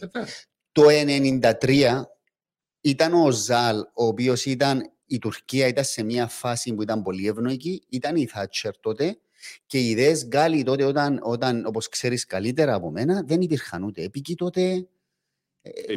Υπήρχαν πολύ λίγοι. Ήταν η κουβέντα για 50.000. Δεν ήταν 50, μετά που έγιναν 50. Εκείνη την εποχή ήταν ιδανικές οι συνθήκες. Τώρα δεν λέω ήταν να λύγουν το Κυπριακό. Δεν λέει κανένας το πράγμα. Όμως υπήρχαν πολύ καλές προϋποθέσεις, οι οποίες διαλυθήκαν για να εκλεγεί ο συναγερμός και ο Κληρίδης. Αυτόν έγινε και να το παραδεχτούμε. Χριστόφορε.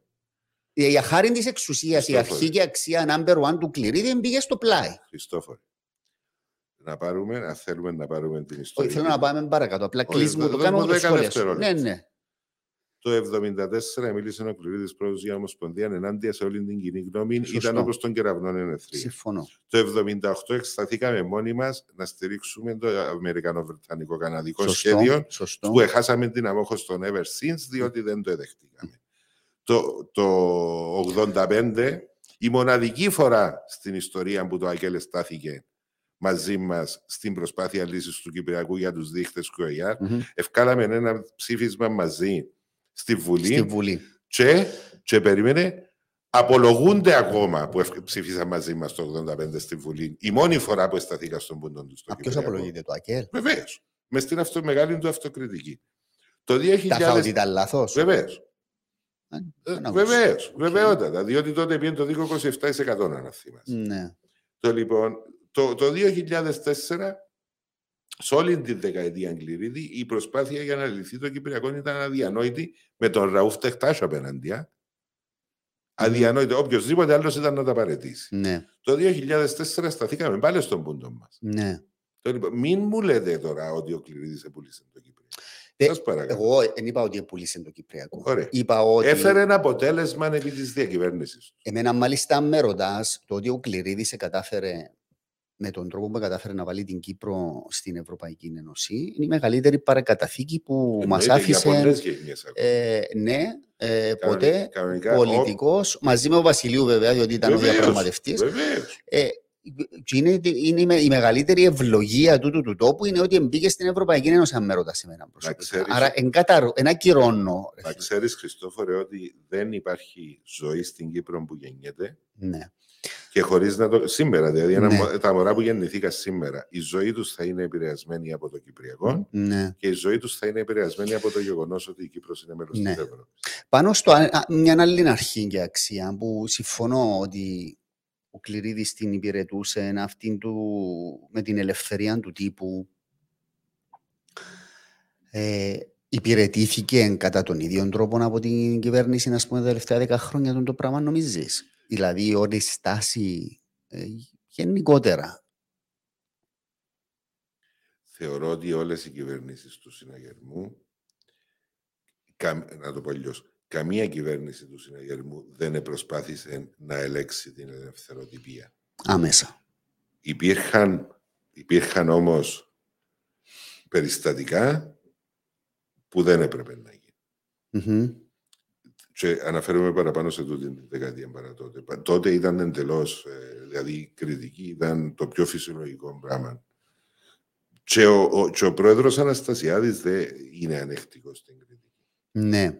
Είχε περιστατικά που ήταν τόσο τοξική και απαραδεκτή κριτική απέναντι του, και είχε και περιστατικά που έπρεπε να τα χειριστούν διαφορετικά. Εμένα μου έμειναν 2-3 έτσι ατάκες ή εικόνες από τον πρόεδρο Αναστασιάδη ως προς τούτο το θέμα. Το έναν ήταν το «θα σας πάρει ο δαίμονας». Είναι δίκαιο σου να το πεις. Το πράγμα το για αστείο εκείνη. Ναι. Το άλλο... Διότι να σου πω γιατί. Θα ήταν γελίος οποιοδήποτε δημοσιογράφος είναι ρώτα για τα διαβατήρια και την ημέρα. Ναι. Όμως είναι ερώτησα. Καλά, τούτο είναι ποιο είναι το πρόβλημα. Να το ρίξουμε πάνω στους δημοσιογράφους τώρα. Λέω ότι είναι ένα από τα περιστατικά που δεν ήταν. Το άλλο που εντοπίζω εγώ είναι ότι έγινε συνειδητή προσπάθεια από το Προεδρικό να ελέγξει τα μέσα ενημέρωσης, όχι με άμεσον τρόπο, με έμμεσον τρόπο. Εντάξει, οι σχέσεις βέβαια ήταν γνωστές. Λουκής Παπαφιλίππου Αντένα είναι του συναγερμού. Σίγμα σημερινή είναι του συναγερμού. Μέγα εκκλησία, αρχιεπίσκοπος, οικόπεδο, δίπλα από το σπίτι στη Λεμεσόν, γνωστή η σχέση. Ένα λεπτό. Ο Βίκτορας ήταν στο Μέγα, βρέθηκε στο συναγερμό, στο προεδρικό. Ο άλλος, ο Λοΐζος ο Αντωνίου, νομίζω, που ήταν στην Αλήθεια, βρέθηκε και εκείνος. Ο Πάμπος ο Χαραλάμπους, το ίδιο. Δηλαδή, έκαναμε hand-picked, μετά βάλαμε την Αντιγόνη Παπαφιλίππου, πρόεδρον του ΘΟΚ. Άλλη κατάσταση. Γιολίτη, υπουργός, Τσουρούλη Σίγμα, Χατζικοστής. Ναι, θέλω να σου πω, με πολύ έξυπνες κινήσεις και θα τις έλεγα χειρουργικές, δεν ελέγχθηκε άμεσα το πολιτικό, τα μίντια, αλλά έμμεσα υπήρχε μια υποβόσκουσα έτσι ελεγχόμενη κατάσταση. Δεν είναι έτσι? Δηλαδή, τούτα που σου είπα ισχύουν, δεν είναι? Ωραία. Τούτα που μου είπες δημιουργούν πολλές εικόνες. Να δούμε όμως, διότι τα πάντα κρίνονται από το αποτέλεσμα. Ναι. Ποια είναι τα μίντια που τα μέσα στους αγερμός? Που τούτα όλα που είπες. Όχι. Το 2008, να βάλω διαφορετικά το ερώτημα. 2008, περίμενε ένα λεπτό. Λάθος το ερώτημα που βάλεις. Όχι, το 2008, ας το 2013. Το 2013 ήταν επιβίωση της Κύπρου να βγει ο Αναστασιάδης. Ναι. Με την κατάσταση που υπήρχε. Πάμε πίσω στο 8. Ο Λουκής Παπαφιλίππου συναγερμός, ο Χατζικοστής συναγερμός, η Εκκλησιά συναγερμός. Ποιος ήταν με τον Κασουλίδη που του σούτσου? Ή ο Λουκής ο Παπαφιλίππου εκρύβεται που κάτω από το κρεβάτι του Κασουλίδη, λόγω του πατέρα του Κασουλίδη, του Μακαρίτη, του Γλάφκου του Κασουλίδη, και χώνετουν, ήταν χωσμένος που κάτω από το κρεβάτι του μωρού Γιαννάκη Κασουλίδη. Ναι.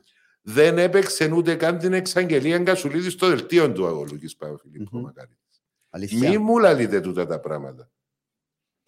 Ναι, Μην δημιουργείτε τούτες τις εντυπώσεις. Ας τον Κασουλίδη, Μιχάλη, τώρα μιλάς μου για το 8. Εγώ μιλώ σου. Ναι, μιλώ για τη δεκαετία Αναστασιάδη. Ήταν φιλικά τα μίντια, είτε προς την κυβέρνηση, είτε προς την υποψηφιότητα του Αβέροφ. Κάποια ήταν, ναι. Κάποια πάντα είναι σε όλες τις χώρες. Κάποια ήταν. Σε όλες τις χώρες. Να σου πω κάτι. Στην Αγγλία δηλώνουν κιόλας τα μίντια. Είναι σωστή. Δηλώνει, ας πούμε, ο Γκάρτιαν ότι εγώ να ψηφίσω, εγώ προτείνω Labour. Άλλη είναι η συζήτηση μας όμως και έντεχνα μου την παίρνεις αλλού. Η συζήτηση είναι αρχές και αξίες Γλάφκου Κληρίδη και είμαστε στη δεύτερη αξία που είναι η ελευθερία έκφρασης.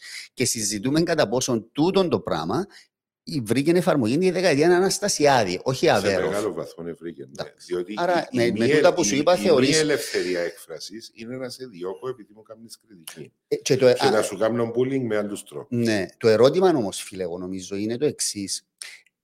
Πρέπει να δούμε ποιοι υποστηρίξαν, ας πούμε, τον Αναστασιάδη. Δηλαδή, ποιοι εγγράφαν διθυραμπικά σχόλια. Το ερώτημα είναι, ασκήθηκε επαρκής και αποτελεσματικός έλεγχος στον Αναστασιάδη που τα μέσα ενημέρωσης? Καθόλου, σου λέω. Που δηλαδή που το 100% άτε ένα 10-15%. Εντάξει. Να σου πω έναν παράδειγμα. Το βιβλίο του Μαγάριου Δρουσιώτη, το οποίο... Ναι, να την ξανακάμουμε. Τώρα, το βιβλίο του Μαγάριου Δρουσιώτη... Τώρα να το θκευάσω πάντως. Έχω το ερώτημα να σε ρωτήσω. Τώρα να το θκευάσω, διότι αφήνω ο Αναστασιάδης που πρόκειται. Θα κάνω μια παρέθεση. Στο προηγούμενο podcast που είπες ότι δεν το θκευάσες... Έγραψε κάποιος ότι δηλαδή μας ψέματα. Έχετε τον λόγο της τιμής μου. Δεν το έπιασα στο χέρι. Και θκευάζω όλη μέρα εγώ. Έχω αντίγραφα και τα τρία να σου δώσω. Τώρα είπα σου να θκευάσω. Έκοψα το κλιπ και επειδή βάζω ξεχωριστά clips στο Facebook και γίνεται χαμός, δηλαδή είναι δεκάδες χιλιάδες τα views του κομματιού που λέεις ότι δεν τα ευκαιβάσες και κανένας δεν το εμπίστεψε, πρέπει να σου πω. Και έχετε τον λόγο... Καταρχήν εγώ δεν λέω ποτέ ψέματα. Και ξέρει το όποιος με ξέρει. Μπορεί κάποια φορά να είσαι υποχρεωμένος να μην πεις 100% το τι έγινε. Και να πεις το 80%. Και τούτον όποιος στην πολιτική και πεις ότι δεν το έκαμε είναι ψεύτης. Λοιπόν, τούτον μπορεί. Αλλά να πω κάτι το οποίο είναι ψέμα δεν πρόκειται να το πω ποτέ. Εντάξει, υιοθέτησε το και ο Αβέροφ τούτο και έλεγε ότι δεν τα θκευάσε. που εγώ δεν πιστεύω ότι δεν τα διαβάσει. Όταν ήρθε εδώ του το είπα κιόλας και του λέω πώς μπορεί ένας υποψήφιος πρόεδρος. Και συνειδητά δεν τα διάβασα και εξήγησα εκείνη την ημέρα. Ναι. Όχι. Απλά το φέρνω ως παράδειγμα ότι το βιβλίο του Μακάριου Βρουσιώτη, το οποίο εθάφτηκε από τα μίδια στην Κύπρο, είναι ένα παράδειγμα του ελέγχου που άσκησε η κυβέρνηση Αναστασιάδη, του έμμεσου και του έντεχνου, λέω, στα μέσα ενημέρωσης. Διότι σε οποιαδήποτε άλλη χώρα, και να πάμε. Όχι, να μου πεις, αν έβγαινε έτσι βιβλίο στην Ελλάδα, υπήρχε περίπτωση να μην είναι σε όλα τα μέσα ενημέρωσης. Υπήρχε περίπτωση να πάει στο Χατζη Νικολάου να δώσει συνέντευξη, οποιοσδήποτε και να μην το ρωτήσει για το βιβλίο. Βεβαίως, λέει εσύ. Πόσα βιβλία βγήκαν για τον Ανδρέα Παπανδρέου, τα οποία. Από στενόν του συνεργάτη, Μιχάλη. Πες μου ένα. Θυμούμαι τώρα. Ποιο άλλο έχει. Εγώ σου λέω δεν υπάρχει. Αλλά να σου πω κάτι. Δεν είναι το παράδειγμα το βιβλίο του Μακάριου. Δεν είναι. Όχι. Το παράδειγμα είναι, για παράδειγμα, όταν έφυγε το βίντεο του Αλτζαζίρα. Ναι. Το λοιπόν, όπου η κυβέρνηση είχε τρομακτικές ευθύνες σε εκείνο που έγινε. Τρομακτικές. Και όποιος πει το αντίθετο λέει ψέματα. Ναι.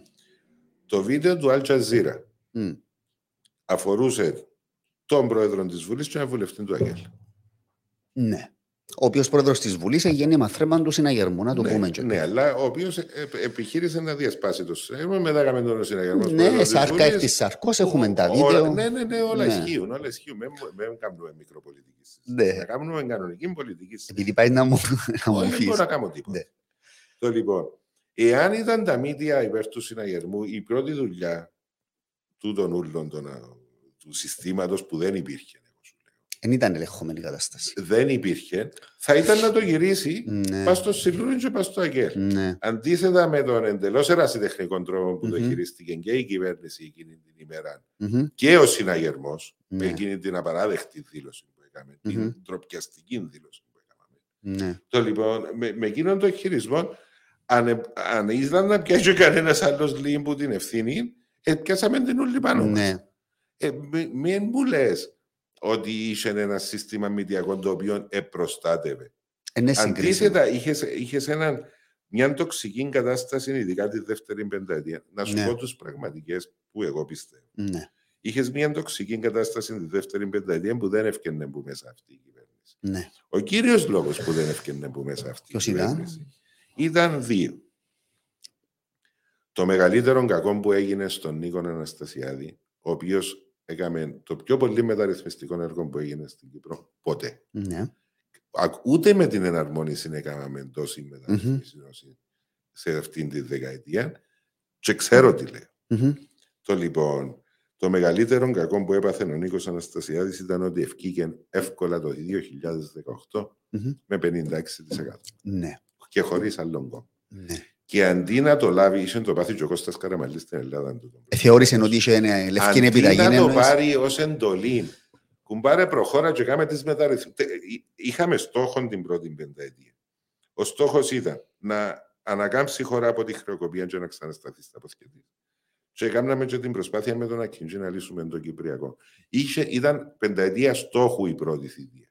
Η δεύτερη θητεία ποιος ήταν ο στόχος? Ο μόνος στόχος που μπορούσαμε να υπηρετήσουμε, και ο οποίος θα μπορούσε να ήταν για τη χώρα πολύ ευεργετικός, θα ήταν να μεταρρυθμίσουμε τα πάντα. Να ολοκληρώσουμε τη μεταρρύθμιση, διότι ξεκινήσαμε να μεταρρυθμίσουμε. Να ολοκληρώσουμε τη μεταρρύθμιση των πάντων. Αντί αυτού τι έγινε? Δόθηκε μια μάχη τότε με το Χαμπιαούρι για τις πιο ώρες των συνδικαλιστών στα σχολεία. Η πιο άνευ περιεχομένου μάχη και εξαγριώσαμε και τους εκπαιδευτικούς που θεωρήσαν ότι είχαν μια κυβέρνηση εχθρική απέναντί τους. Δηλαδή μάχη λάθος. Το λοιπόν, και μετά αποπολιτικοποιήθηκε η κυβέρνηση φουλ. Προκειμένου να είναι η κυβέρνηση των μίνιμουμ προβλημάτων. Κάτι παρόμοιο με το τι που πάει να γίνει. Το λοιπόν, αποπολιτικοποιήθηκε ελάχιστα πολιτικά στελέχη. Και 3. Ενώ η πρώτη ήταν full πολιτική κυβέρνηση. Ήταν. Το λοιπόν, αποπολιτικοποιήθηκε πλήρως και πολιτικά μιλώντας, η κυβέρνηση Αναστασιάδη της δεύτερης θητείας αναστήθηκε διότι κατάφερε να χειριστεί την πανδημία. Ναι. Και όταν κατάφερε να χειριστεί την πανδημία, ξαναπόκτησε κόκκαλο Ναι. και πήγαινε και πέρασε τη μεταρρύθμιση της τοπικής αυτοδιοίκησης και τη μεταρρύθμιση της δικαιοσύνης. Ναι. Δηλαδή, δεν το εξέλαβε σωστά ως εντολή να προχωρήσει ακόμα πιο δυναμικά ο πρόεδρος το 56% που του έδωσε. Ναι. Άρα, για να πάμε πίσω όμως στο βιβλίο του Μακάριου Δρουσιώτη, εσύ θεωρείς το ότι ένας συνεργάτης στενός του πρόεδρου βγάζει ένα βιβλίο, λέει τούτα που λέει, και το ότι στα κανάλια μας δεν επέχτηκε, ότι είναι δείγμα δημοκρατίας του το πράγμα και ότι η κυβέρνηση είναι ελέγχει τα μέσα. Όχι, δεν θεωρώ ότι δεν επέχτηκε ως προϊόν ελέγχου της κυβέρνησης. Μάλιστα. Δηλαδή ήταν ένας αυτοπεριορισμός των μέσων που μόνο. Δεν θεωρώ ότι ήταν εξαιτίας της κυβέρνησης. Στη Χαραυγή επέχτηκε το βιβλίο του Μακάριου Δρουσιώτη, ελέγχει την και η Χαραυγή. Όχι, αλλά πήγαινε στον Άστρα, έδωσε συνεντεύξεις. Δηλαδή σε τηλεόραση τον εκάλεσε ο Παρούτης προχτές πριν κανένα μήνα. Επαναλαμβάνω ότι με το θέμα του Μακάριου. Να σε ρωτήσω κάτι άλλο. Έχω ζητήματα. Στη συνέντευξη όχι με τον ίδιο τον Μακάριο. Το εκτιμώ και τον τρόπο που εργάζεται. Έτσι έχουμε πολλούς ανθρώπους στην Κύπρο που κάνουν τούτου του τύπου. Στη συνέντευξη σου, Μιχάλη, στο Φιλελεύθερο προχτές στο Φρίξον του Δαλίτη, λες υπάρχουν βαριές ευθύνες για το πώς φτάσαμε εδώ. Που ξεκινούν από πάρα πολύ πίσω και φτάνουν στο σήμερα. Αν ήταν να τις οριοθετήσεις το πάρα πολύ πίσω, δηλαδή που πότε εσύ θεωρείς ότι ξεκίνησε και γίνεται κάτι λάθος. Δηλαδή αναφέρεσαι μες στο μυαλό σου, έχεις υπόψη σου γεγονότα συγκεκριμένα ή μια περίοδο που, πώς την είπες πριν, που... Μπορώ να σε πάρω όσο πίσω θέλεις, αλλά δεν θα... εσύ να μου πεις που το οριοθετάς. Δεν θα κάνω αναδρομή. Ναι. Θα κάνω πολύ σύντομη, γιατί αντιλαμβάνομαι ότι... Ναι. Αρέσκει μας η κουβέντα και μιλούμε και λίγο πιο πολύ. Βρίσκουμε και την ευκαιρία. Λοιπόν, τι ήταν ο συναγερμός την εποχή που θέλουμε να δούμε τον Μιχάλη στην ηγετική πυραμίδα του συναγερμού. Του αξίζει με 3 θαυμαστικά. Τι ήταν ο συναγερμός. Ναι. Ο συναγερμός είναι περίεργο κόμμα. Ούτε υπάρχει ακριβώς αντίστοιχο του στην Ευρώπη. Ο συναγερμός έχει την αστική και την αγροτική τάξη. Ναι. Η αγροτική τάξη πουθενά δεν είναι δεξιά. Αλλού. Ναι. Δηλαδή οι βάσεις του συναγερμού είναι η αστή, η μεσαία τάξη. Ναι. Και η αγροθιά. Οι νοικοκυρέοι. Ναι. Ναι. Εκείνοι. Ναι. Εμείς είχαμε επί και μετά για αρκετών καιρών και τους νέους στην ολότητα. Ναι. Και γι' αυτό ο συναγερμός μεγάλωνε. Ένιωθε περήφανος ο άλλος που είναι συναγερμός. Ναι. Το λοιπόν ήταν κόμμα αρχών που δεν εθυσίαζε για το πρωτοσέλιδο της επόμενης ημέρας. Έχει φορές που σε ποια περίοδο ήταν έτσι. Επί Ναι. Δεν εθυσίαζε τις αρχές του για το πρώτο. Μπορούσε να πει κάτι που ήταν να του γράψουν την επόμενη ημέρα. Αλλά σε 2 μήνες ήταν να δικαιωθείς. Ήξερες το. Ναι. Ήξερες το. Σε ένοιαζε το πρωτοσέλιδο της επόμενης ημέρας. Τότε ήταν και μόνο η εφημερίδα. Ναι. Το λοιπόν, άρα ήταν κόμμα αρχών και κόμμα προσωπικότητων. Δεν είχε κόμπλεξ τότε η ηγεσία να έχει πολλούς με προσωπικότητα. Τούτο είναι πολύ σημαντικό που λες. Εννοείς πολιτικούς, εννοείς παρουσίες, προσωπικότητες. Είχαμε. Γιάννακη Μάτση, Λέαντρος Ζαχαριάδη. Μαρκίδη. Πριν, πάω από τους πιο παλιούς. Λόρδος. Πάω από τους πιο παλιούς για να φτάσω στο Μαρκίδη. Λεόντιο Νεροδιακόνο. Λόρδος λέει και εσύ. Ακόμα και ο Χριστός ο Σολομίστος. Ο Παπαρές. Ο Μανώλης, για να κατεβαίνω ηλικίες. Ο Μανώλης. Ο Μαρκίδης, που ήταν ο εγκέφαλος του συναγερμού. Ο Αναστασιάδης. Ο Κασουλίδης. Πουργουρίδης. Είχαμε μια κοινοβουλευτική ομάδα που οποιοσδήποτε μπορεί να κάνει οτιδήποτε. Και οποιοσδήποτε από αυτούς, Χριστόφορε, ακόμα και οι πιο μικροί τότε, οι μητσοί ήταν ο Κασουλίδης, ο Χάσικος, ήταν τα τσιγό. Ήταν οι μητσοί. Ήταν 35 της εποχής εκείνη. Λοιπόν, είχαν το απόλυτο δικαίωμα να πούν του Γλαύκου Κληρίδη, πρόεδρε, πιστεύω ότι εδώ ίσως θα έπρεπε να το δούμε με αυτόν τον τρόπο. Και θα τους άκουε. Όχι θα τους άκουε, του Κληρίδη, αν του λάλες 2 φορές πρόεδρε έχεις δίκαιο, δεν τσ' άκουες σε τρίτη. Βαρκέτου. Ναι. Ήταν που να το ακούσω για να μου αρέσει εσείς δίκιο, δεν ξέρω. Αποζητούσαν την άλλη γνώμη. Αποζητούσαν τη συζήτηση. Ναι. Δεν ξέρω αν εσείς δίκιο. Ναι. Αλλά και την άλλη ημέρα να τον επιθέσεις και την άλλη ημέρα και λένε να κάνουμε έτσι παιδιά. Όταν και που είπες εσύ, δεν μπορούσε να σου πει τσοκαμίσει, αλλά δεν ήταν να σου πει ποτέ. Ναι. Ναι. Και το τσοκασουλίδης λίγο. Ναι. Λοιπόν, όμως, πότε ξεκινήσαν να πηγαίνουν λάθος? Όταν άλλαξε η ηγεσία του συναγερμού, έφυγε η κυβέρνηση Κληρίδη. Ναι. Ξεκίνησε η γενιά τότε η επόμενη, η γενιά του Παμπορίδη. Ναι.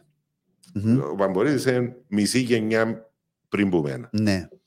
Η γενιά του Παμπορίδη ήταν μια γενιά με κορυφαίους ανθρώπους. Ναι. Με ανθρώπους οι οποίοι είχαν πολλά να προσφέρουν. Ναι. Στην κυπριακή πολιτική ζωή. Εκασιανίσαν τους. Ναι.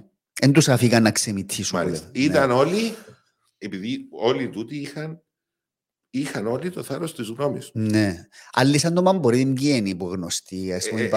Δεν ξέρω αν θέλουν τώρα οι άνθρωποι να πω τα ονόματα τους. Να σου το πω αλλιώς. Το επιτελείο Κασουλίδη ήταν από εκείνους τους ανθρώπους. Εγώ ήμουν ο Μιτσής. Ήσουν ο Μιτσής τότε που ήσουν και εκπρόσωπος τύπου. Ήμουν εκπρόσωπος τύπου. Ήμουν ο υπεύθυνος του επιτελείου. Ήμουν ο που είχε την ευθύνη για το επιτελείο. Αλλά που το επιτελείο Κασουλίδη το μυθικό πράγμα τότε ήμουν ο Μιτσής. Το λοιπόν, ο καλεσμένος να είναι λίγο πιο κοντά στο μικρόφωνο. Σωστό. Μας παράπονο. Έχουν δίκιο. Το λοιπόν, άρχισε η αποψήλωση. Ναι. Και άρχισαν οι άνθρωποι που είχαν την προσωπικότητα. Τι συμβαίνει, οι άνθρωποι που έχουν την προσωπικότητα να προσφέρουν στην πολιτική μπορούν να κάνουν και κάτι άλλο, να κάνουν δουλειές. Ναι. Διότι έναν περίπου είναι η ίδια η προσωπικότητα που χρειάζεται. Ναι. Άμα νιώθεις ναι. όχι φιλόξενα μέσα στον τόπο του συναγερμού, που ξεκίνησες από την πρωτοπορία, που την κράτηση, που την εποχή που αναπολούμε όλοι. Και νιώθες ότι δεν είμαι ευπρόσδεκτος δάμε. Ναι. Πήγαινες και έκανες δουλειά. Ναι. Που την ώρα που έκανες δουλειά, διότι οι παραπάνω είναι και πολλά πετυχημένοι.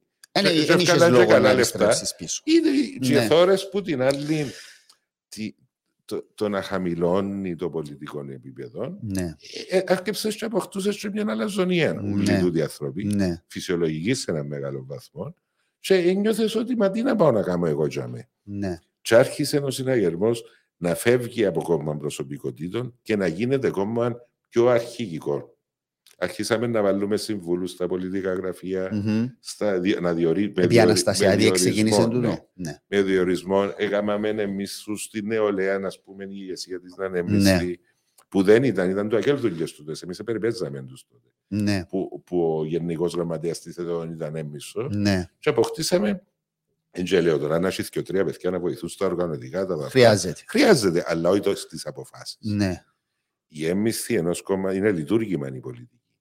Η έμμιση πρέπει να είναι για να κάνουν τις διαδικασίες να δουλεύουν, διότι ο κόσμος έχει δουλειές. Να κάνουν το execution. Βεβαίως. Οι πολιτικές αποφάσεις πρέπει να λαμβάνονται από τα στελέχη. Οπότε όταν άρχισε αυτή άρχισε να αποψηλώνεται από προσωπικότητες ο συναγερμός, άρχισε και ο κόσμος να νιώθει την απόσταση μεταξύ της βάσης και της ηγεσίας. Αυτά έγιναν και επί Αναστασιάδη και επί Αβέροφ. Για να μην αδικό κανένα.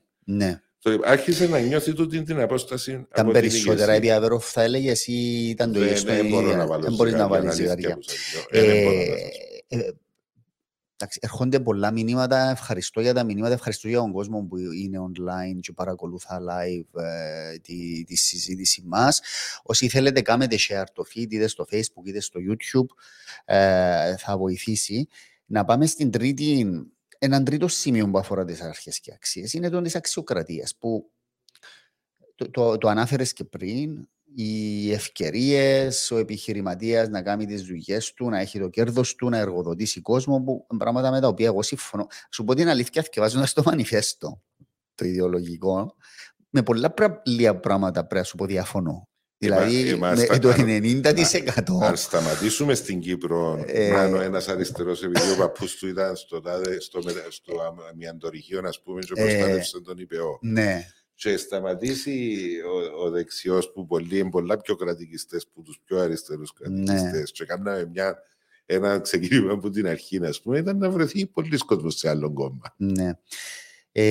Όμως, πάνω σε τούτο το θέμα της αξιοκρατίας, πάλι η πρακτική επί του εδάφους δεν μπορώ να πω ότι λειτουργήσε αξιοκρατικά ο Αναστασιάδης 10 χρόνια. Εγώ μπορώ να πω... Να σου πιάσω τους επιτρόπους, να πιάσω διοικητικά συμβούλια, να πιάσω τους δικηγόρους που πιάνουν δουλειές, που συνεργατισμούς, που τράπεζες, γιατί υπάρχουν και τούτα μες στο επάγγελμα μας. Υπάρχουν, ναι. Οι μη κρατικούς οργανισμούς. Υπάρχει δηλαδή έναν πέπλο συναγερμικό παντού. Με αποκορύφωμα, Μιχάλη, που εγώ του το κρατώ του Προέδρου Αναστασιάδη, εκείνον που είπε για τα μηδενικά και για τους άριστους των αρίστων, που δεν έχει πιο διχαστικό λόγο που μπορεί να πει ένας πρόεδρος της Δημοκρατίας. Τα μηδενικά δεν είναι δικαιωτούν να τα πει ο Πρόεδρος και νομίζω ότι απολογήθηκε προς τιμή του. Μα πότε απολογήθηκε? Απολογήθηκε αμέσως μετά. Νομίζω. Αλλά ούτως ή άλλως, είτε απολογήθηκε είτε δεν απολογήθηκε, το σίγουρο είναι ότι δεν έπρεπε να πει. Πες μου όμως για τούτο που σου λέω, γιατί υπήρχε αξιοκρατία. Περίμενε να σου πω. Αξιοκρατία στην Κύπρο δεν υπήρξε ποτέ. Πλήρης αξιοκρατία. Ούτε μπορεί να υπάρξει. Μπορεί να υπάρξει όσον δημιουργείται ένα σύστημα που το σύστημα δεν θα σου επιτρέπει την ημετεροκρατία. Μόνο με τούτον τον τρόπο. Δεν υπάρχει κυβέρνηση. Γιατί τέλος πάντων, μην πω κουβέντες παραπάνω. Δεν υπάρχει περίπτωση. Έχει καμιά κουβέντα παραπάνω. Καλά, ήδη είπα σου κάμπος, δεν υπάρχει περίπτωση με τον τρόπο που λειτουργούν τα πράγματα να μην έχει τρόπο κάποιος να παρακάμψει κάτι. Ναι. Όσο τα πράγματα εξυγχρονίζονται και λειτουργούν με τον σωστό τρόπο, ναι, είναι λιγότερες οι ευκαιρίες να παρακάμψεις κάτι. Να σου δώσω ένα παράδειγμα, το πιο κορυφαίο. Ναι. Που δεν υπάρχει σήμερα. Όταν ήμασταν εμείς μικροί, Χριστόφορε, ήμασταν και συνομιλικοί. Λοιπόν, όταν ήμασταν εμείς μικροί, το νούμερο ένα ρουσφέτη που ήταν στο στρατό. Ναι. Έκαμε ο Χάσικος τη μεταρρύθμιση τότε επί Κληρίδη, ναι, και τέλειωσε το ρουσφέτη στο στρατό. Στην πρώτη μετάθεση. Τέλειωσε το ίντα όπλων να πάει, που να πάει, ναι, στον πρώτο διορισμό. Που γίνεται ο πόλεμος. Ναι, τώρα γίνεται στις μεταθέσεις. Να σας πάρω άλλο. Όταν έγιναν πρώτα με τον σωστό τρόπο, ήταν επί Κυπριανού, για να μην δανούμε μόνο για τα δικά μας. Ναι. Όταν έγιναν με τον σωστό τρόπο οι πανκύπριες εξετάσεις, οι προεισαγωγικές, ναι, τέλειωσε το ρουσφέτη. Τέλειωσε το ρουσφέτη για μέ. Όταν φτάνεις στο σημείο να έχεις ένα σύστημα που δεν είναι ευάλωτο, χάνεται ο ανθρώπινος παράγοντας που μέσα. Όταν το σύστημα είναι ευάλωτο, υπάρχει ο ανθρώπινος παράγοντας. Ναι. Πάμε στα θέματα που μου λες. Ναι. Θεωρώ ότι τούτα τα φαινόμενα υπήρχαν και στις κυβερνήσεις του Συναγερμού και στις δύο, σε πολύ λιγότερο βαθμό. Οι κυβερνήσεις του Συναγερμού είχαν πάντα και την έννοια της εικόνας τους σε τούτο το επίπεδο. Και ξέρω, ας πούμε, δεν υπήρχε περίπτωση, μας ενοχλούσε, και δεχόμασταν και πολύ κριτική που τη βάση τη δική μας για τούτο το πράγμα. Και επί Κληρίδη και επί Αναστασία. Μας ενοχλούσε να μένει σε ανθρώπους και από τους άλλους. Γίνεται να μένει σε ανθρώπους. Εντάξει, βάλετε και έναν, ας πούμε. Όχι, δεν μιλώ για το ένα. Μην πάμε στις υπερβολές. Θέλει να πιάσουμε τα διοικητικά συμβούλια, ας πούμε. Τα διοικητικά συμβούλια, υπάρχει παρεξήγηση στην Κύπρο. Ναι. Οι επίτροποι, τα διοικητικά συμβούλια, όλα αυτά είναι βραχίονες της κυβερνητικής πολιτικής. Τούτα έπρεπε να έρχονται με την κυβέρνηση να φεύγουν την ημέρα που φεύγει η κυβέρνηση. Όπως γίνεται σε όλον τον κόσμο. Ας μιλάς για ΣΥΤΑ ή... Βεβαίως. Ναι. Είναι Επήγαινε η ΣΥΤΑ, για παράδειγμα, πριν 6 μήνες και υπόγραψε το τεράστιο καλώδιο που τη Σαουδική Αραβία με την Ελλάδα και εκείνον όλο το τεράστιο project. Ναι. Θα το έκανε χωρίς την υποστήριξη της κυβέρνησης, χωρίς την άδεια της κυβέρνησης, χωρίς την υπόδειξη της κυβέρνησης. Είναι βραχίονες κυβερνητικής πολιτικής. Πρέπει να μάθουμε στην Κύπρο ότι η κυβέρνηση είναι πολιτική. Εξασκεί πολιτική. Και η δουλειά της κρίνεται και λογοδοτεί καταρχήν στον κυπριακό λαό. Ναι. Δεν έχουμε κοινοβουλευτικό σύστημα που μπορεί με ψήφων εμπιστοσύνης να παίζει μια κυβέρνηση. Ναι. Που σίγουρα θα έπεφτε μια στην ιστορία. Εγώ διαφωνώ με τον που λες. Είναι βραχίονες πολιτικές. Στην Κύπρο μαχούμαστε με τα μεσοβέζικα. Δηλαδή γίνεται τώρα τα συμβούλια να εξακολουθούν να συμβούλια. Εντάξει, τώρα η κυβέρνηση Δυσσή, οπότε δεν θα έχει πρόβλημα. Θα είχε έναν ήταν ο Μαυρογιάννης. Η κυβέρνηση Δυσσή είναι τούτη που βάλουν τις 1000 εστάσεις για τους υπουργούς που εσείς συζητούνταν την περασμένη Κυριακή. Εντάξει, γίνονται να ξεφουσκώσει. να ξεφουσκώσει εκείνο. Όμως συμφωνώ, είναι πολύ ενδιαφέρον τούτο που είπες. Είναι βραχίονες κυβερνητικής. Οι επίτροποι είναι βραχίονες κυβερνητικής πολιτικής. Και αν θυμάσαι, επειδή ξέρω ότι θυμάσαι τα ιστορικά, ο Κληρής όταν ανέλαβε το 1993. Δεν τους παραιτηθήκαν όλοι. Και κάποιοι δεν παραιτηθήκαν και πήγαν στο ανώτατο και κερδίσαν. Ναι. Και όταν έφυγαν είπαν τους να παραιτηθούν. Ναι. Οπότε, ναι, είναι ενδιαφέρον τούτο το θέμα. Εμείς προσπαθούμε να βρούμε τα μεσοβέζικα. Δεν γίνεται. Η θητεία πρέπει να τελειώνει την ημέρα που τελειώνει η κυβέρνηση. Συμφωνώ. Όμως, στο θέμα της κομματοκρατίας και της δυσικοκρατίας και αδεροφοκρατίας σε κάποιο βαθμό, εγώ το χωρίζω.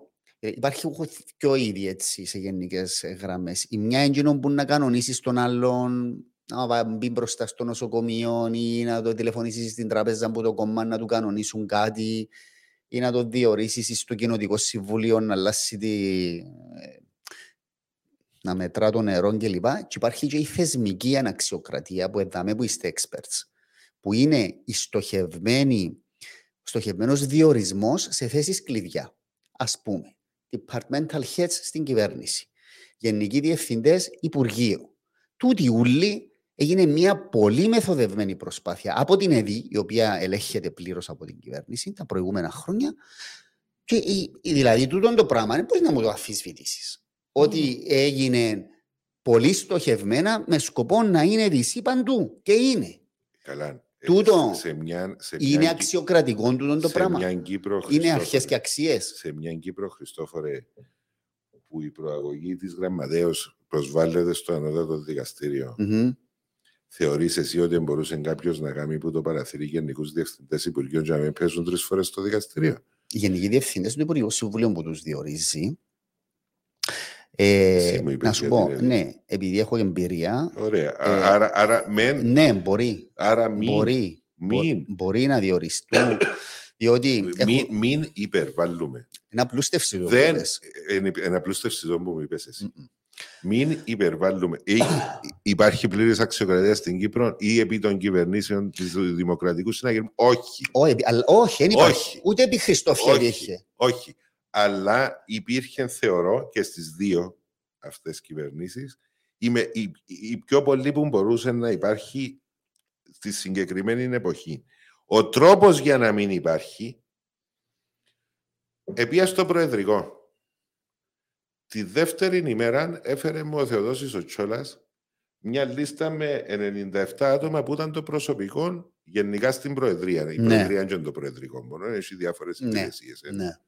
Είναι οι επίτροποι, είναι οι μεταρρύθμισεις που είχαμε τότε, η ΕΠΣΑ, και ξέρω. Η γραμματεία του Υπουργικού Συμβουλίου και το καθεξής. 97 άτομα. Και έδωσε μου και λέει μου, Μιχάλη, πρέπει να υπογράψεις το πράγμα. Μα ποιο πράγμα έδωσε? Δηλαδή μου, είναι οι αξιολογήσεις του προσωπικού της Προεδρίας. Έπια άνοιξα όλοι άριστοι. Άριστη, ξέρετε. Ξέρετε, έτσι γίνει τη λέξη. Ναι. Δεν το υπογράφω του. Διότι είναι ο λόγος της καταστροφής της Κύπρου. Αυτόν το πράγμα. Τι έκαμες? Μου εξήγησε η Μακαρίτης Σαϊζέτα. Καλή μου Μιχάλη. Ας σου πω τι έκανα. Το λοιπόν, λαλή μου Μιχάλη, εγώ είμαι η πρώτη που συμφωνώ μαζί σου, αλλά αν έχεις έναν του 10 λαλή μου και έναν του 8 και βάλεις του 8, τούτος του 8 λαλή μου, κάποιος άλλος που του 6 στη δίπλα υπηρεσία είναι να βαστά 10. Ναι. Άρα εκείνον του 8 τον εκατάστρεψες για μία ζωή. Ναι. Και τούτον το πράγμα λαλή μου πρέπει να αλλάξουν οι νόμοι για να μπορείς να το διαχειριστείς. Εγώ έκανα διευθυντή της Προεδρίας των Τσόλαν, ενώ των διαδικαστικών θεμάτων, γιατί το θεωρούν απαράδεκτον αυτόν το οποίο συνέβαινε. Αλλά ενώ είχε την απόφαση του Υπουργικού Συμβουλίου και τα λοιπά. Αλλά ο Πετρίδης, ο Κωνσταντίνος, προσπάθαν να κάνει τη μεταρρύθμιση της δημοσίας υπηρεσίας. Και τον αφήσαμε. Επήγαινε στον Κωνσταντον Κληρίδη και συμφώνησαν για τον μόνο τρόπο που υπάρχει να λυθεί αυτό το πρόβλημα. Τις ποσοστώσεις. Ναι. Γίνεται σε μια υπηρεσία να έχεις 10 στους 100 άριστους, 30 πολύ καλούς, 20 καλούς και ούτω καθεξής. Να μου πεις πιέζεις, ναι πιέζεις, αλλά είναι ο μόνος τρόπος. Ναι. Και πρόσεξε. Το επιχείρημα, το αντεπιχείρημα ήταν τότε, καλά, αν θα τα ρουσφέθηκια πάλι τα κόμματα, είσαι εσύ του συναγερμού. Και έχεις και υπαλλήλους. Ένας είναι του συναγερμού, άλλος είναι του ΑΓΕΛ. Ναι. Εκείνος του ΑΓΕΛ βγάλει σου λύνει δουλειά, δουλεύει, πάρει και μείνει και παίρνει και σπίτι του, που έχει έτσι δημόσιους υπαλλήλους, τρομερούς. Ναι. Αναφίβολα έχει. Όταν τους γνωρίσεις είναι πολύ περισσότεροι από ό,τι νομίζουμε όλοι μας. Ο άλλος κάθεται και πίνει καφέ και παίζει πιλότα το μεσημέρι η ώρα 11 στον καφέ. Κάπου επιέν και δηλαδή σου ότι έχω μια δουλειά. Το λοιπόν, επειδή εν του συναγερμού έβαλες του μια χρονιά 10 του πιλοτάρι και εκείνο που δουλεύει όπως τον πελόν έβαλες του 9-8. Του χρόνου είναι να μπορεί να πάθεις. Τόσο να φτιάξει η δουλειά σου εσένα. Είναι εσένα που να βάλουν 8 του χρόνου. Ναι. Αυτό το πρόβλημα λύεται αυτόματα. Ναι. Ο Κώστας ο Κληρίδης είπε του Πετρίδη, έστειλε του Πετρίδη τότε, ότι πράγματι είναι συνταγματικό. Ναι. Εδώ και εμπάνω του δεν ξέρω ποιος τι, για να με λαλοκουβέντες, δεν ξέρω. Με έναν μαγικό τρόπο. Ναι, άλλαξε. Επίε μετά στη Βουλή και είπε ότι είναι αντισυνταγματικό. Μάλιστα. Έτσι είναι η Κύπρο. Στην Κύπρο το βαθύ κράτος, είναι ούτε ο συναγερμός ούτε το ΑΚΕΛ. Είναι ο συναγερμός. Θέλω να πω παραδείγματα. Ούτε ο συναγερμός, ούτε το ΑΚΕΛ το βαθύ κράτος. Εγώ δέχομαι ότι πάντα είχαμε έναν αξιοκρατία. Ξεκίνησε από το 1960. Οι πρώτοι που ωφεληθήκαν τότε ήταν... Και με αυτόν τον τρόπο, Χριστόφορε, θα ελύεται άπαξ και διαπαντός όλον το πρόβλημα που δημιουργείται στη δημοσιογραφία. Ναι, φίλε, αλλά αν θέλουμε να είμαστε ειλικρινείς, έχει πράγματα χτυπητά. Εσύ μιλάς... Ας σου πω ένα παράδειγμα, ένας άνθρωπος που συμπαθώ τον πάρα πολλά. Ο Λευτέρης ο Χριστοφόρου. Ωραία. Τι γυρεύει στο ελεκτικό συνέδριο? Ένας άνθρωπος ο οποίος ήταν βουλευτής, 40 χρόνια ευρωβουλευτής. Έκαμε τόσα αυτά. Έπρεπε να πάει και 7 χρόνια στο ελεκτικό συνέδριο. Δεν μπορούσε κάποιος άλλος. Γιατί εσύ να λες το ίδιο για τον Κίκιν Καζαμία? Τι πράγμα? Γιατί εσύ να λες το ίδιο για τον Κίκιν Καζαμία? Είπες το ποτέ? Μα δεν έτυχε, δεν έκανα podcast τότε.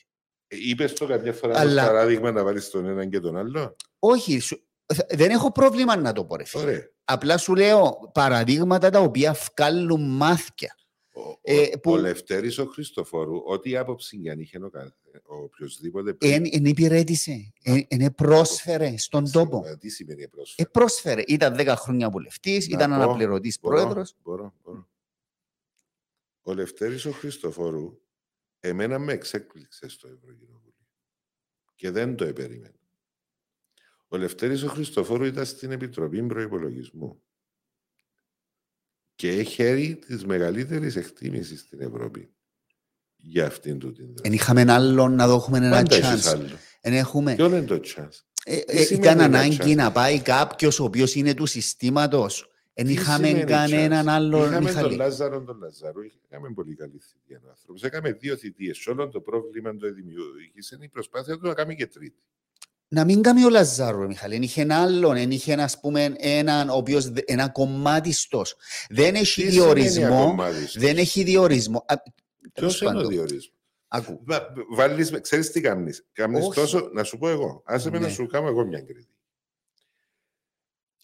Υπάρχει πρόβλημα σε αυτά που λέεις. Το πρόβλημα πρέπει να το βλέπουμε στις πραγματικές του διαστάσεις. Όταν υπερβάλλεις το πρόβλημα, με αναγκάζεις να μείνουμε του προβλήματος. Ναι, πού υπερβάλλω κατά τη γνώμη σου? Σε τούτον που λες. Είπα έναν παράδειγμα. Μου είπες γιατί βάλουμε επιτρόπους που είπα ένα παράδειγμα. Είναι πολιτική διορισμοί ο επίτροπος. Γιατί βάλουμε συμβούλια που θέλουν να εξασκήσουν. Ποιον είναι να βάλουν να εξασκήσει τη δική μου πολιτική? Δεν κατάλαβα. Βάζουμε... Κοίταξε.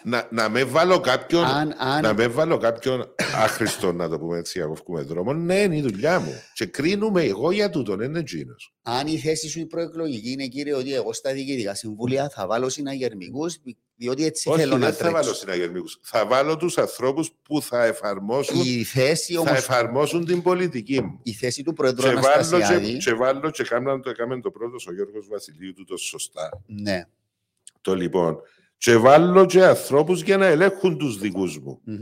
Δηλαδή βάλω και που το ΑΚΕΛ, βάλω και που το ΔΙΚ, βάλω και ανθρώπους που υποδείξαν την αξία τους στην κοινωνία για να ελέγχουν τους δικούς μου, να μην κάνουν ό,τι θέλουν. Ναι, αλλά αυτό είναι το σωστό να γίνεται. Ενέχει, ας πούμε, που να μένουν συναγερμικοί, που να ανάξει για να μπορούν βεβαιότατα. να κάνουν. Οι επιτρόποι, επίτροπος τηλεπικοινωνιών, επίτροπος διοικήσεως, επίτροπος... όλοι οι επιτρόποι είναι μέλη του συναγερμού. Είναι όλοι οι επιτρόποι. Ο πρώτος που είπες, για παράδειγμα. Ποιος είναι? Καλά, να πω εγώ ο άνθρωπος συνταγωγμανό. Εγώ δεν μπορώ να έβρω, ας πούμε, ένα διορισμό που έκαμε ο Αναστασιάδης που να μην είναι κομματικός. Όσους έκαμε που δεν ήταν κομματικοί, μάλλωσε μαζί τους. Κώστας Κληρίδης, Οδυσσέας Μιχαηλίδης. Ο Αναστασιάδης που σε έκαμε. Ναι, έκαμε τους και μάλλωσε μαζί τους, με τη Γιορκάζη σκοτώθηκε. Αλλά να χωρίσουμε, υπάρχει μια σούπα στη συζήτηση του που γίνεται ο είδαμε γενικά στην Κύπρο. Άλλον είναι ο ανεξάρτητος αξιωματούχος του κράτους και εκείνοι πρέπει να περνούν από τη Βουλή, δεν έχει άλλη τρόπο. Άρα συμφωνείς με τον Χριστοδουλίδη? Συμφωνώ με τον Χριστοδουλίδη. Ναι, που είπε να κάνει γνωμοδοτικό συμβούλιο. Μέσα στους 100, όχι άστα γνωμοδοτικά συμβουλία που μάχονται να παρακάμψουν τη λαϊκή βούληση. Η λαϊκή βούληση, ό,τι και λέει ο καθένας για τους βουλευτές, η λαϊκή βούληση των Κυπρίων και η δημοκρατική νομιμοποίηση είναι στη Βουλή των Αντιπροσώπων. Αν δεν του αρέσει του Κυπρίου ψηφοφόρου οι βουλευτές που έχει, εντζήνος που τους κάνει. Θα βγάλει καλύτερους.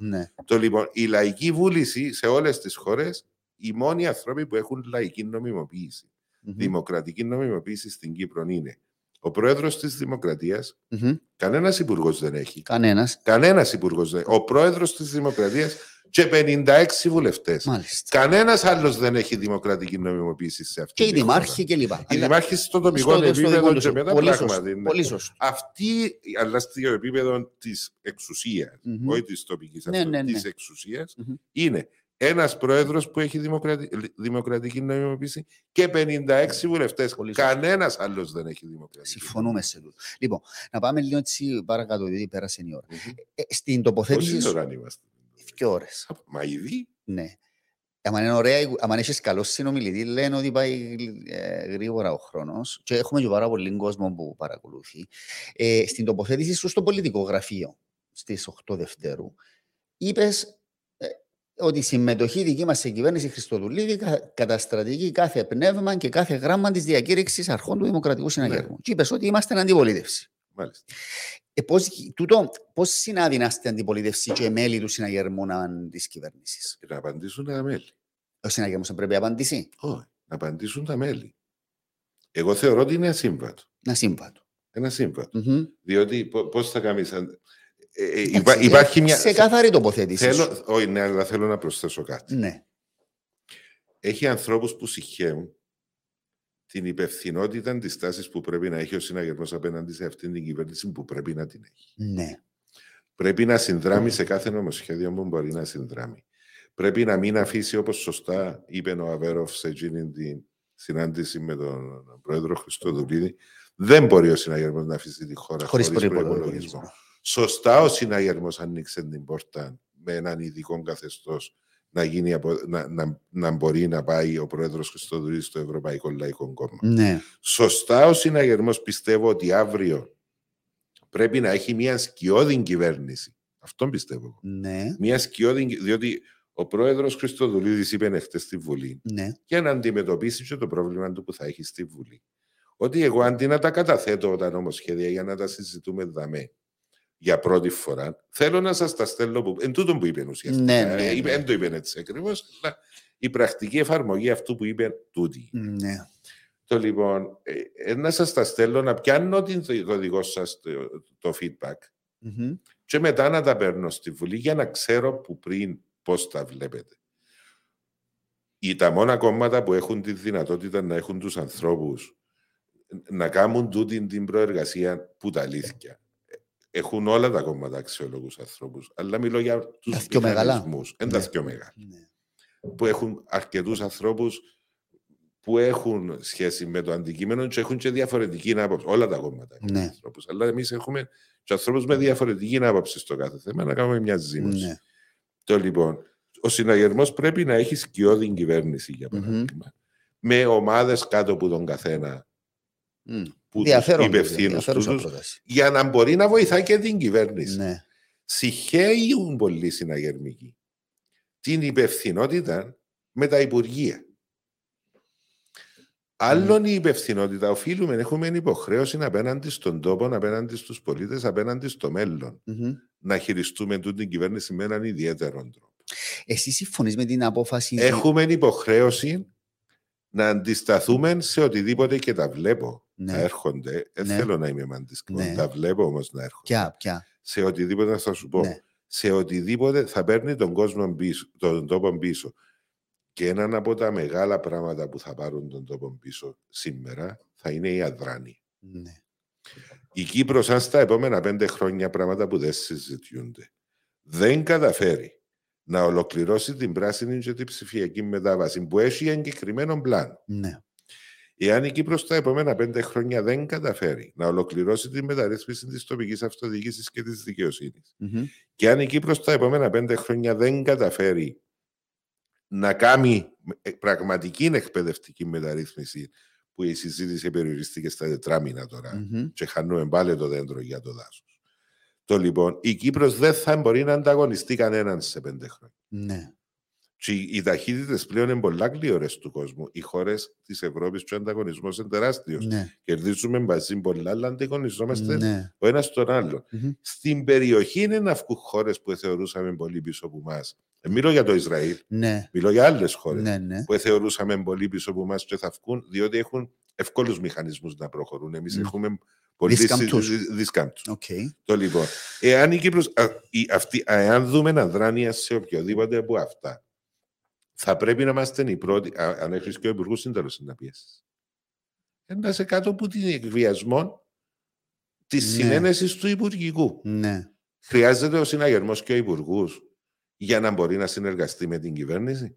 Χρειάζεται και ο υπουργούς για να μπορεί να στηρίξει μια προσπάθεια για το Κυπριακό ή για την εξωτερική πολιτική ή για την περιφερειακή συνεργασία. Να μπορέσει ο συναγερμός να αντισταθεί σε τούτη τη γοητεία που ασκεί ο Χριστοδουλίδης στον κόσμο του συναγερμού Μιχαλή. Που φάνηκε ότι λειτουργεί αυτόνομα. Αυτό είναι ο Χριστοδουλίδης, η πορεία του. Και είναι ένα από τα πράγματα που ενοχλούν. Λειτουργεί με περιφρόνηση στον θεσμό που ονομάζεται Δημοκρατικός Συναγερμός. Δεν υπήρξε και ποτέ μέρος. Υπήρξε μέρος της κυβέρνησης, δεν υπήρξε ποτέ ενεργό κομματικό μέλος. Ενεργό μέρος της όσμωσης, της ζήμωσης και της διεργασίας. Γιατί όμως δηλαδή το λες ότι λειτουργεί? Λειτουργεί. Πολλές φορές που δεν θέλω να πάω στις συζητήσεις του προεκλογικού. Δεν υπάρχει λόγος. Εννοώ τώρα με τους διορισμούς λειτουργήσε έτσι? Όχι. Δεν θεωρώ ότι όχι. Οι διορισμοί του έχουν να κάνουν με ισορροπίες. Απλά έγινε και μια δημοσκόπηση μετά τις εκλογές που είπαν ότι ο κόσμος του συναγερμού θέλει να συμπολίτευσει 70%. Εντάξει, είμαστε ακόμα πρώτη μέρα. Άστε να προχωρήσει λίγο η κατάσταση.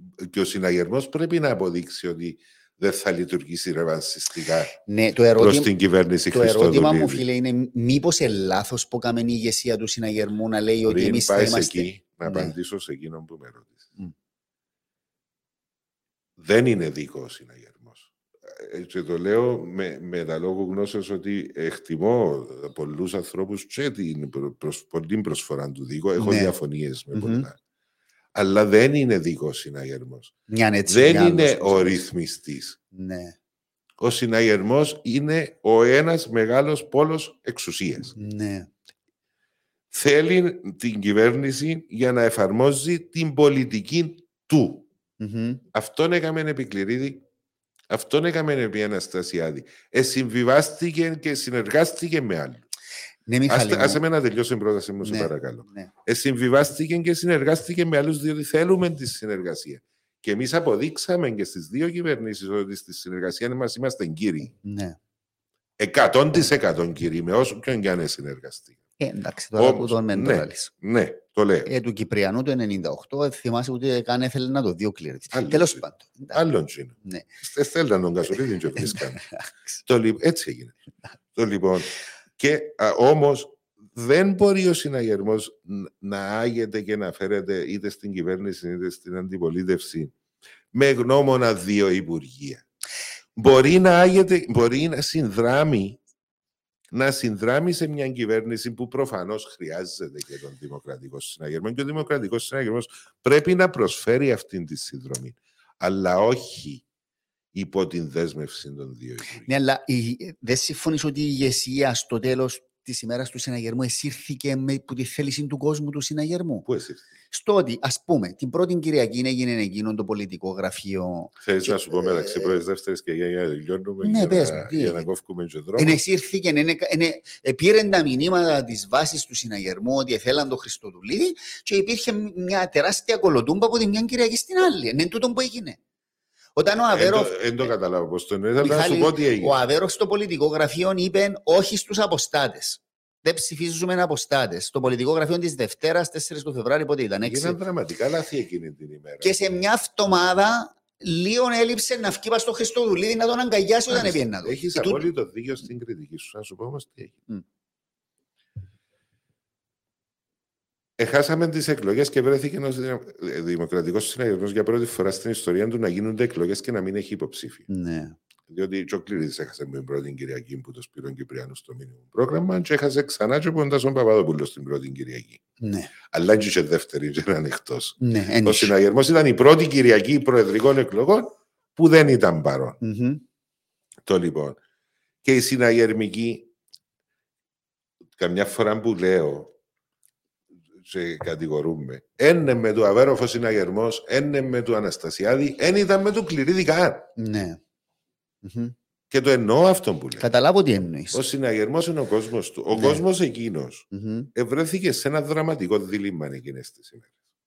Είχε από τη μια το ΑΚΕΛ και την οικονομική ανασφάλεια που έδινε η υποψηφιότητα Μαυρογιάννη, που δεν εφρόντισε να κάνει και τίποτε για να την ανατρέψει παρεμπιπτόντως. Ναι. Το λοιπόν, και είχε από την άλλη τον Χριστοδουλίδη με το τι προηγήθηκε και την εθνική ανασφάλεια, μιλώ για το Κυπριακό. Ναι. Το λοιπόν, την οποία πρόσφερε ο Χριστοδουλίδης και τα δύο για τον συναγερμικό εκείνη τη στιγμή ήταν κακές επιλογές. Μάλιστα. Και δεν εσυγχώρησε ποτέ ο κόσμος του συναγερμού ότι τον αφήκαμε χωρίς επιλογή μεταξύ πρώτης δεύτερης Κυριακής. Προς κρεμόν και πίσω. Μάλιστα. Ήταν δραματικό το δίλημμα. Η απόφαση που επάρθηκε στο πολιτικό γραφείο, δεν μιλώ για την ομιλία του Αβέροφ, η απόφαση ήταν σοφή. Ο συναγερμός πάντα επερηφανεύεται ότι αποτελείται από ελεύθερους ανθρώπους. Μπορεί να το κάνεις challenge εσύ, αλλά για μας εν τούτη περηφάνεια μας. Ό,τι και αν λέει οποιοδήποτε άλλος εκτός. Ναι, κατανοητό. Λοιπόν, από την ώρα που εγώ δεν είμαι παρόν ο συναγερμός, δεν μπορώ να υποδείξω σε κάποιον τι να κάνει, αφού υποτίθεται, λαλό τους τόσα χρόνια ότι είσαστε ελεύθεροι ανθρώποι. Την ώρα που έπρεπε να εξασκήσουν την ελευθερία τους, να πάει ο συναγερμός να τους πείτε, ή ήταν να ακούσουν έναν πολιτικό γραφείο του συναγερμού, τι θα τους έλεγε, για να το πάρω και από την άλλη πλευρά. Τι έγινε όμως? Εχάθηκαν οι εκλογές. Προηγήθηκαν πάρα πολλά πράγματα ένεν της ώρας. Εχάθηκαν οι εκλογές. Έγινε η εικόνα μιας σύσκεψης στο Προεδρικό σε μια ώρα δεν ήταν καλή. Δεν ήταν καλή. Η εικόνα της επανάληψης της ίδιας σύσκεψης. Πλήγωσε πολλά τους συναγερμούς. Μάλιστα. Η εικόνα της επανάληψης της ίδιας σύσκεψης τη Δευτέρα το πρωί. Εγώ ήμουν την Κυριακή τη Δευτέρα. Τι έγινε που επίεται εκεί πάνω? Δεν μας κανέναν παρασκήνιο. Δεν έγινε τίποτε. Ήταν όμως έτσι τεταμένη η κατάσταση, Μιχάλη, όπως ελέγχθηκε? Δηλαδή ήταν. Δεν έγινε συζήτηση για να βγει ένταση. Πόση ώρα έρχεσαι η συνάντηση? Κι ήταν τζάμι. Εντάξει, γραμμένα, έναν της ώρας. Ήταν πολύ, ήταν πολύ. Και ελέγχθηκε ότι είχε και εξώ. Αλλά είναι τούτο το θέμα μας. Η εικόνα εκείνη της Κυριακής της νύχτας, διότι ο Αβέροφ έχασε, ιτήθηκε, δεν έχει κάτι που μπορεί να πει οτιδήποτε ότι δεν ιτήθηκε. Που την άλλη, το αποτέλεσμα του Αβέροφ σε ψήφους έτσι ήταν μικρότερο που το ότι ήταν σχεδόν το maximum. Ήταν άθλος το Αβέροφ. Μάλιστα. Άρα ήταν μια περίεργη κατάσταση. Ήταν θηλυκόπικρη κατάσταση. Τούτη η αίσθηση που δημιουργήθηκε αμέσως σε πολλούς συναγερμικούς ότι ήβραν τον πας στο κρόδωμα και έρχονται οι γήπες να... δημιουργήσαν αμέσως μια άμυνα. Δηλαδή αντιστάσεις. Μάλιστα. Και αυτή η άμυνα ευκήκε μέσα στο πολιτικό γραφείο με εκείνον το κλίμα. Και την εικόνα. Και εκείνη την εικόνα συν αρκετά μη μέλη του πολιτικού γραφείου που ήταν εκεί και δεν έπρεπε να είναι και δεν φταίει ο Αβέροφ. Και είναι κάνουν τις φασαρίες. Δεν ήταν μέλη του πολιτικού γραφείου. Οκ. Δεν ήταν μέλη του πολιτικού εντάξει, γραφείου. δεν ξέρω. Δεν συμπεριφέρεται κανένας έτσι μες στο πολιτικό γραφείο του συναγερμού, για να είμαστε εξηγημένοι. Εντρεπούμασταν που έβλεπαμε τα πράγματα όλοι. Και ο πρώτος που αντιδρούσε ήταν ο Αβέροφ. Εκεί. Δεν ήταν σωστή για το πολιτικό γραφείο του συναγερμού. Ίσως το πρωί πράγματι υπήρχε μία κοινή συνισταμένη μεταξύ του Αβέροφ και του Αναστασία, διότι κύριοι, το σωστό να κάνουμε και για τον τόπο και για το κόμμα είναι να πάμε αντιπολίτευση και να αφήσουμε τον κόσμο να ψηφίσει την ΑΚΑ. Ήταν σοφή η απόφαση εκείνη. Θυμούμαι την Κυριακή το μεσημέρι, ήμουν μόνος μου το πράγμα. Και στην πορεία ήμουν πολύ χαρούμενος που φτάσαμε σε τούτη την κατάσταση εκεί, διότι αυτό ήταν το σωστό. Ήταν το σωστό απέναντι στην ιστορία μας, απέναντι στο σεβασμό που έπρεπε να έχουμε στον κόσμο. Τούτος ο σεβασμός όμως δεν επιδείχθη καθόλου από κανέναν, σχεδόν κανέναν, στην εφαρμογή τούτης της απόφασης. Μάλιστα. Δεν δικαιούτουν κανένας. Από εκείνη τη στιγμή δικαιούτουν να πει τι θα ψηφίσει. Σαν ο Γασουλής δικαιούτουν να πει... Ναι, αλλά δεν είπε κανένου ότι κάνεις λάθος. Όχι, δεν είπε. Απλά είπε εγώ κρίνω έτσι. Εγώ κρίνω έτσι. Ναι, άρα νομιμοποιεί. Έχει ανθρώπους και από τις δυο πλευρές που σωστά είπαν εγώ κρίνω έτσι, αλλά από εκεί είχαμε να μου πιστεύετε εσείς. Ναι. Το λάθος που είπε. Εν άλλον η προσπάθεια της επιβολής και άλλον είναι η κατάσταση που δημιουργήθηκε ενώ τις δυο στρατόπεδα στην ηγεσία του συναγερμού έκαναν τη μάχη των μαχών μέχρι Εσχάτων, την ώρα που ο μέσος συναγερμικός, η μάνα μου, ο Σαραντάρης, ο 50, εθώρε μια κατάσταση, δεν κάνει που τον έβαλαμε σε τούτον το δίλημμα, το ασφιχτικό, το αβάσταχτο, και τσακώνονται και παστεράσι μου, που να μας αφήγουν και χωρίς παράταξη. Μάλιστα. Γι' αυτόν εγώ ευκήκα την Κυριακή το μεσημέρι. Πριν να ξέρω το αποτέλεσμα, και πραγματικά δεν ήξερα το αποτέλεσμα. Τι είπα, βάρτε τα σπαθιά μες στις θήκες. Δεν είναι ώρα να πανηγυρίζεται ο ένας ούτε για τον έναν, ούτε για τον έναν, ούτε για τον άλλο, διότι κανένας από τους δύο δεν είναι επιλογή του. Μάλιστα. Και οι δύο είναι αναγκαστική κατάσταση που ευρεθήκαμε λόγω της ήττας. Και ευκαιρνάν με κάποια στιγμή, αντί να μιλούμε για τους άλλους, ευκαιρνάν οι δικοί μας. Και που τα δυο στρατόπεδα, εγώ και επιμερίζω την ευθύνη από κοινού.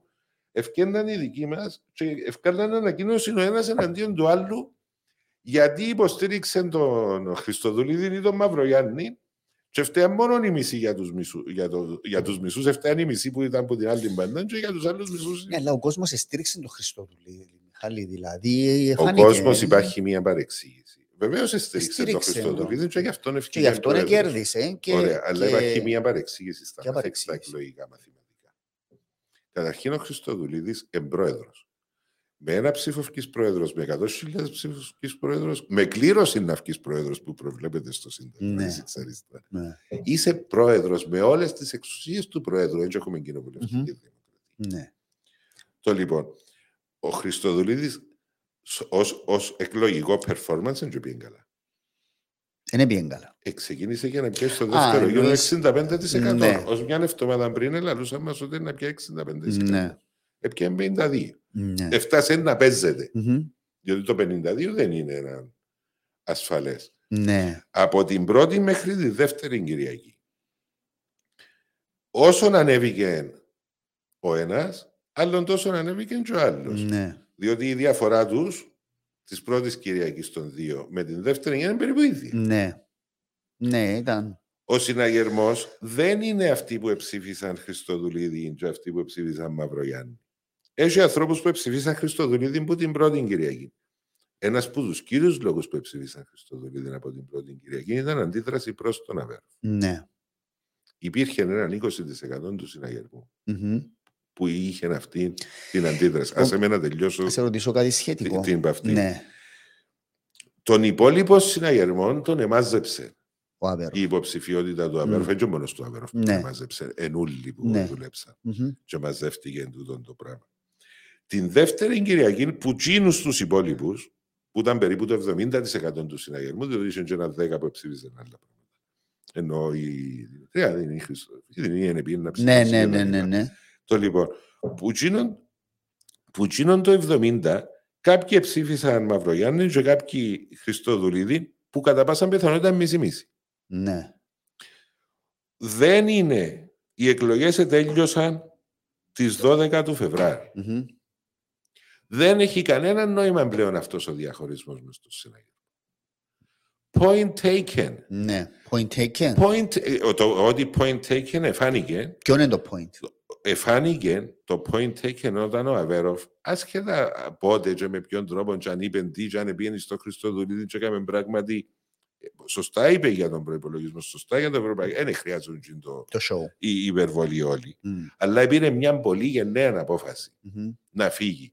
Και εγώ πιστεύω, και το λέω με τα λόγου γνώσεως, ο Αβέροφ θα κέρδιζε τις εσωκομματικές, αν ήταν υποψήφιος. Να γίνεται μεγάλη πόλωση. Δεν θα ήταν τέτοια η κατάσταση μετά που δεν θα μπορεί να μαζέψει και να λειτουργήσει. Να δημιουργεί μεγάλο σχίσμα του κόμματος. Ναι. Και εγώ πιστεύω ότι το ήξερε. Ναι. Και ήταν γενναία και με πολύ φιλότιμο και κάποιας μορφής αυτοθυσία η απόφαση του Αβέροφ να εγκαταλείψει την κούρσα για την προεδρία του συναγερμού. Εκ των υστέρων ήταν λάθος που βάλε υποψηφιότητα, νομίζεις τελικά?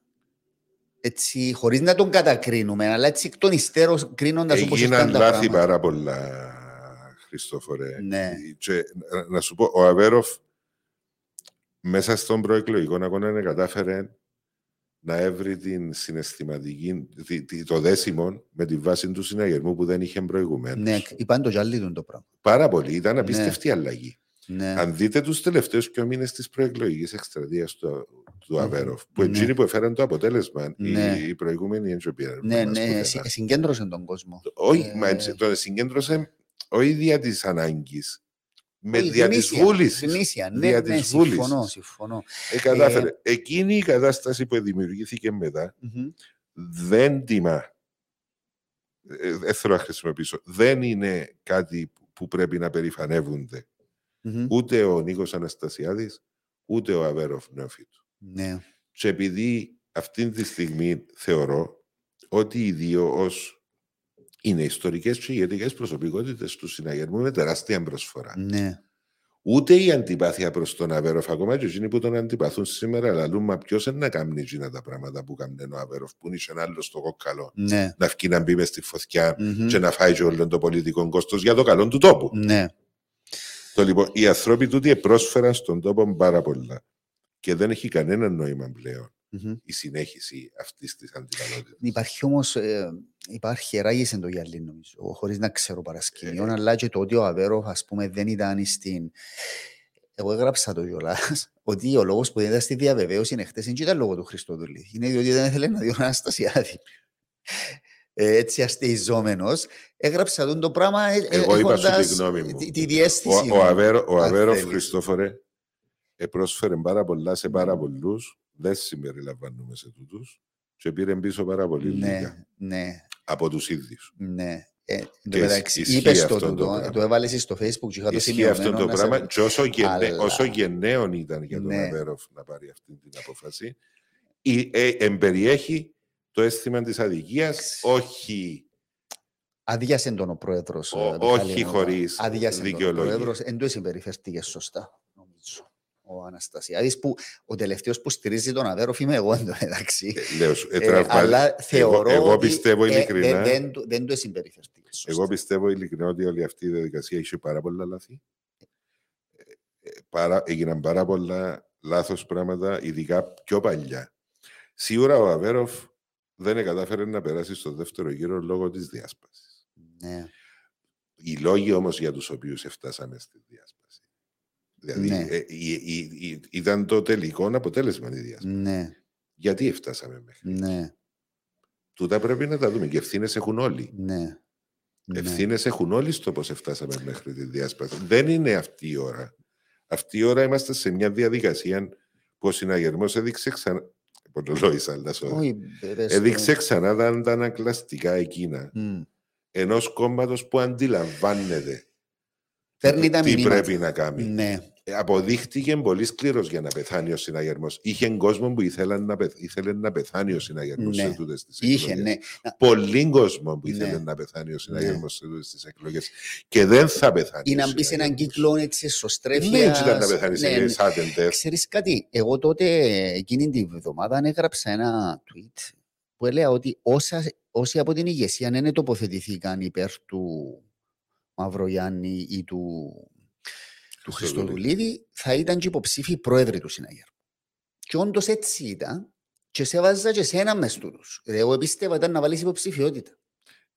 Για πρόεδρος. Διευκεύασες στη συνέντευξη μου στο φίλο. Ναι. Σου εξήγησα και γιατί δεν μπορούσα να βάλω υποψηφιότητα. Και δεν υπάρχει εξήγηση υπόθεσης. Εντάξει, δηλαδή, έναν είναι. Θα ήταν τον κιχωτισμός εκ μέρους μου να βάλω υποψηφιότητα για πρόεδρος. Ναι. Δεν θεωρώ ότι στερούμε των γνώσεων, των εμπειριών ή των ικανοτήτων. Αλλά πρέπει να έχεις το γνώθεις αυτόν, αν τούτο που πάει να κάνεις είτε θα βοηθήσει την παράταξη, είτε έχει προοπτικές επιτυχίες. Ναι. Εγώ ετήρησα την απόφαση την οποία υποστήριξα. Για μένα ήταν πιο σημαντικό να πάρουμε τη σωστή απόφαση. Ήταν πιο σημαντικό να πούμε ότι θα είμαστε η υπεύθυνη αντιπολίτευση του τόπου και τον τρόπο με τον οποίο θα εξασκούσαμε την αντιπολίτευση. Από την ώρα που είπαμε ότι θα είμαστε αντιπολίτευση, δεν έχεις δικαίωμα να διαλέξεις ποιον πρόεδρο είναι να αντιπολιτεύεσαι. Ούτε του συναγερμικού το μυαλό σηκώνει να του υποδείξεις που την ώρα που δεν είσαι εσύ. Πρέπει να τον αφήσεις μόνο. Και έπρεπε να τον αφήσω με τη συνείδηση του, να του εξηγήσω το δίλημμα όπως εγώ το κάνω. Εγώ αυτόν έκανα. Εγώ ό,τι τους είπα στο πολιτικό γραφείο, το έβαλα και θυκευαστήκε πάρα πολλά. Μου έκαμε εντύπωση πόσο πολλά. Ναι, το άρθρο μου η οποία ήταν και 2.000 λέξεις, ήταν τεράστιο κείμενο. Και μου έκαμε να πίστευτη εντύπωση το πόσο πολλά θυκευαστήκε. Εσύ όμως δεν αισθάνεσαι ότι έφτασε η ώρα να κάνεις και το επόμενο βήμα? Δηλαδή να θέσεις τον εαυτό σου. Ναι, είσαι ο θεωρητικός της παράταξης, είσαι ο λαχιώτης της παράταξης, αλλά. Θα σου απαντήσω. Για σε εκνευρίσω λίγο. Λοιπόν. Πρέπει να κάνεις το βήμα το παρακάτω. Στο Δαλή είπες ότι προβληματίζεσαι. Ναι, κατέληξες. Θα κάνω ένα βήμα παραπάνω, Χριστόφορε, σε τούτο που με ρωτάς. Εγώ θεωρώ ότι ό,τι θα κάνω θα πρέπει να το πω πριν την άλλη Κυριακή. Ναι. Διότι το τι θα κάνω εγώ δεν θα εξαρτηθεί. Που το ποιος θα είναι πρόεδρος. Από το ποιος θα είναι πρόεδρος. Ούτε εγώ είμαι μέρος κάποιας. Ποτέ δεν ήμουν μέρος κάποιας ευρύτερης συζήτησης, διαμερισμών, αξιωμάτων και ούτω καθεξής. Άσε με να σου πω. Ναι.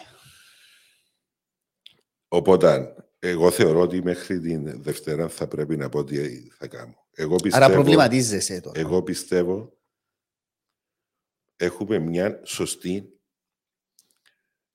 ριζοσπαστική σε κάποιο βαθμό ανανέωση στην ηγεσία του Δημοκρατικού Συναγερμού. Είτε η Ανίτα είτε ο Δημήτρης εκλεγεί. Έχουμε μια ένδειξη ότι ο συναγερμός παίρνει σημεία των καιρών και αντιμετωπίζει τις προκλήσεις των καιρών. Και είναι δύο πολύ αξιόλογοι. Πολύ αξιόλογα στελέχη του συναγερμού και οι δύο. Έχω, και δεν το λέω έτσι όπως το λένε όλοι πιάνει. Πράγματι, έχει πολύ κόσμο που με πιάνει και μου λέει Μιχάλη, πρέπει να είσαι τζαμέ. Και εδώ έστειλαν μηνύματα. Θέλουμε να δούμε τον Μιχάλη στην ηγεσία του κόμματος. Λοιπόν, για να είμαι τζαμέ και πράγματι σκέφτομαι και προβληματίζομαι για τη θέση του αναπληρωτή πρόεδρου. Δεν το... Εάν μια τέτοια δική μου προσπάθεια μπορεί να ενισχύσει το πολιτικό βάθος. Μια θέση υπάρχει αναπληρωτή πρόεδρου και πόσες αντιπρόεδρου? 3. Λοιπόν, εάν η δική μου παρουσία μπορεί να ενισχύσει τούτη την προσπάθεια. Ξέφρασε κι άλλο στην. Δεν ξέρω αν ξέφρασε άλλο δημοσίως. Ο δίπλαρος. Τι ήταν ο δίπλαρος ως τώρα? Είναι αντιπρόεδρος. Πιθανότατα, αλλά είναι δουλειά δική μου. Ναι, όχι, απλά ρωτώ δημόσια. Είναι οποιαδήποτε. Όχι, δημόσια δεν άκουσα.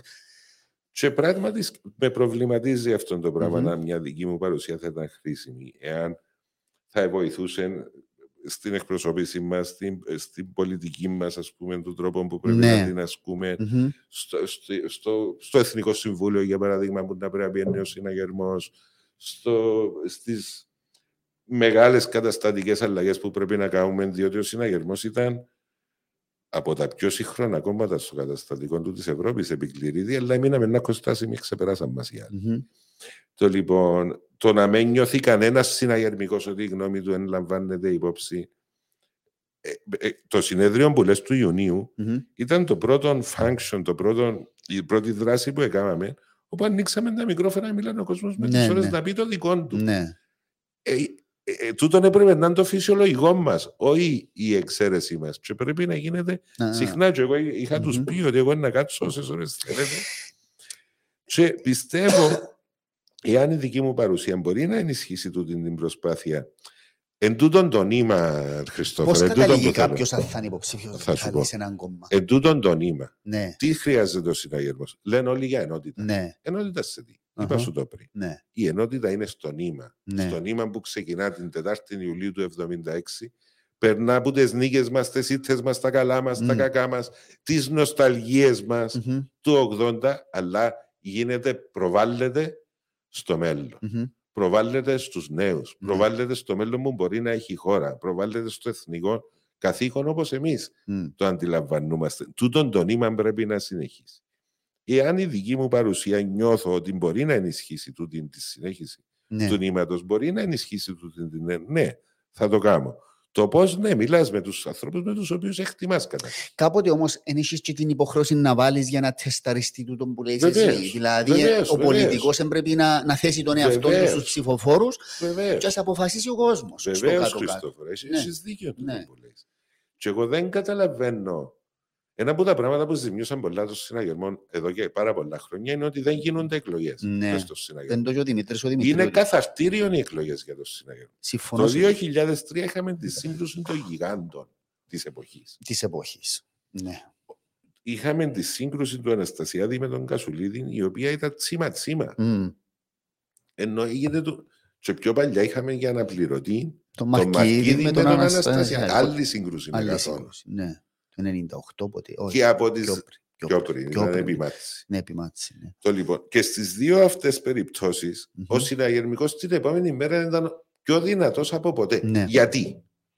Γιατί η βάση του συναγερμού, τούτοι ούλοι δεκάδες χιλιάδες ανθρώποι, τους οποίους καμιά φορά δείχνουμε ότι δεν λαμβάνουμε όσο πρέπει υπόψη. Ναι. Και πρέπει να τους σκεφτούμαστε και τούτους την ώρα που τοποθετούμαστε και γίνονται τα παιχνίδια εξουσίας που πάνω. Το λοιπόν, ο συναγερμός έδωκε την ευκαιρία στον κόσμο του να αποφασίσει. Είτε ευκαιρνε εκείνος που εψήφισες, είτε ευκαιρνε ο αντίπαλος, ήξερες ότι δεν ήταν απόφαση ενός διευθυντηρίου. Δεν ήταν απόφαση ενός παζαρκού. Ναι. Δεν ήταν απόφαση μιας μάχης συμφερόντων. Ήταν δημοκρατική διαδικασία. Εσείς αποφασίσετε, ρε κουμπάρε. Αν έχασε την επιλογή σου, έτσι είναι η δημοκρατία. Πάμε παρακάτω. Ναι. Και το εδέχονταν οι συναγερμικοί πάντα τούτο. Και αντίθετα, δεν θα ξεχάσω ποτέ το 2003. Εγώ ήμουν υπεύθυνος πάλι της εκστρατείας του Κασουλίδη. Και το 3. Που την άλλη ήταν ο κολλητός μου ο Τάσος ο Μητσόπουλος. Ναι, ο Μακαρίτης. Μάλιστα. Ναι. Ήταν του Αναστασιάδη. Και θυμούμε που μπήκαμε μέσα στο αυτοκίνητο μόλις έμαθαμε το τελικό αποτέλεσμα και πήγαμε στο συνεδριακό. Και ήρθε και ο Νίκος Αναστασιάδης και σηκώσαν οι δυο τα σέρκα τους και φωνάξαν πρώτα οι δυο τους και ύστερα όλος ο κόσμος που κάτω σεισμός, συναγερμός. Τέλειωσε εκείνη την ώρα. Γιατί η ενότητα ήταν στα πράγματα που και οι δύο επίστευαν. Ναι.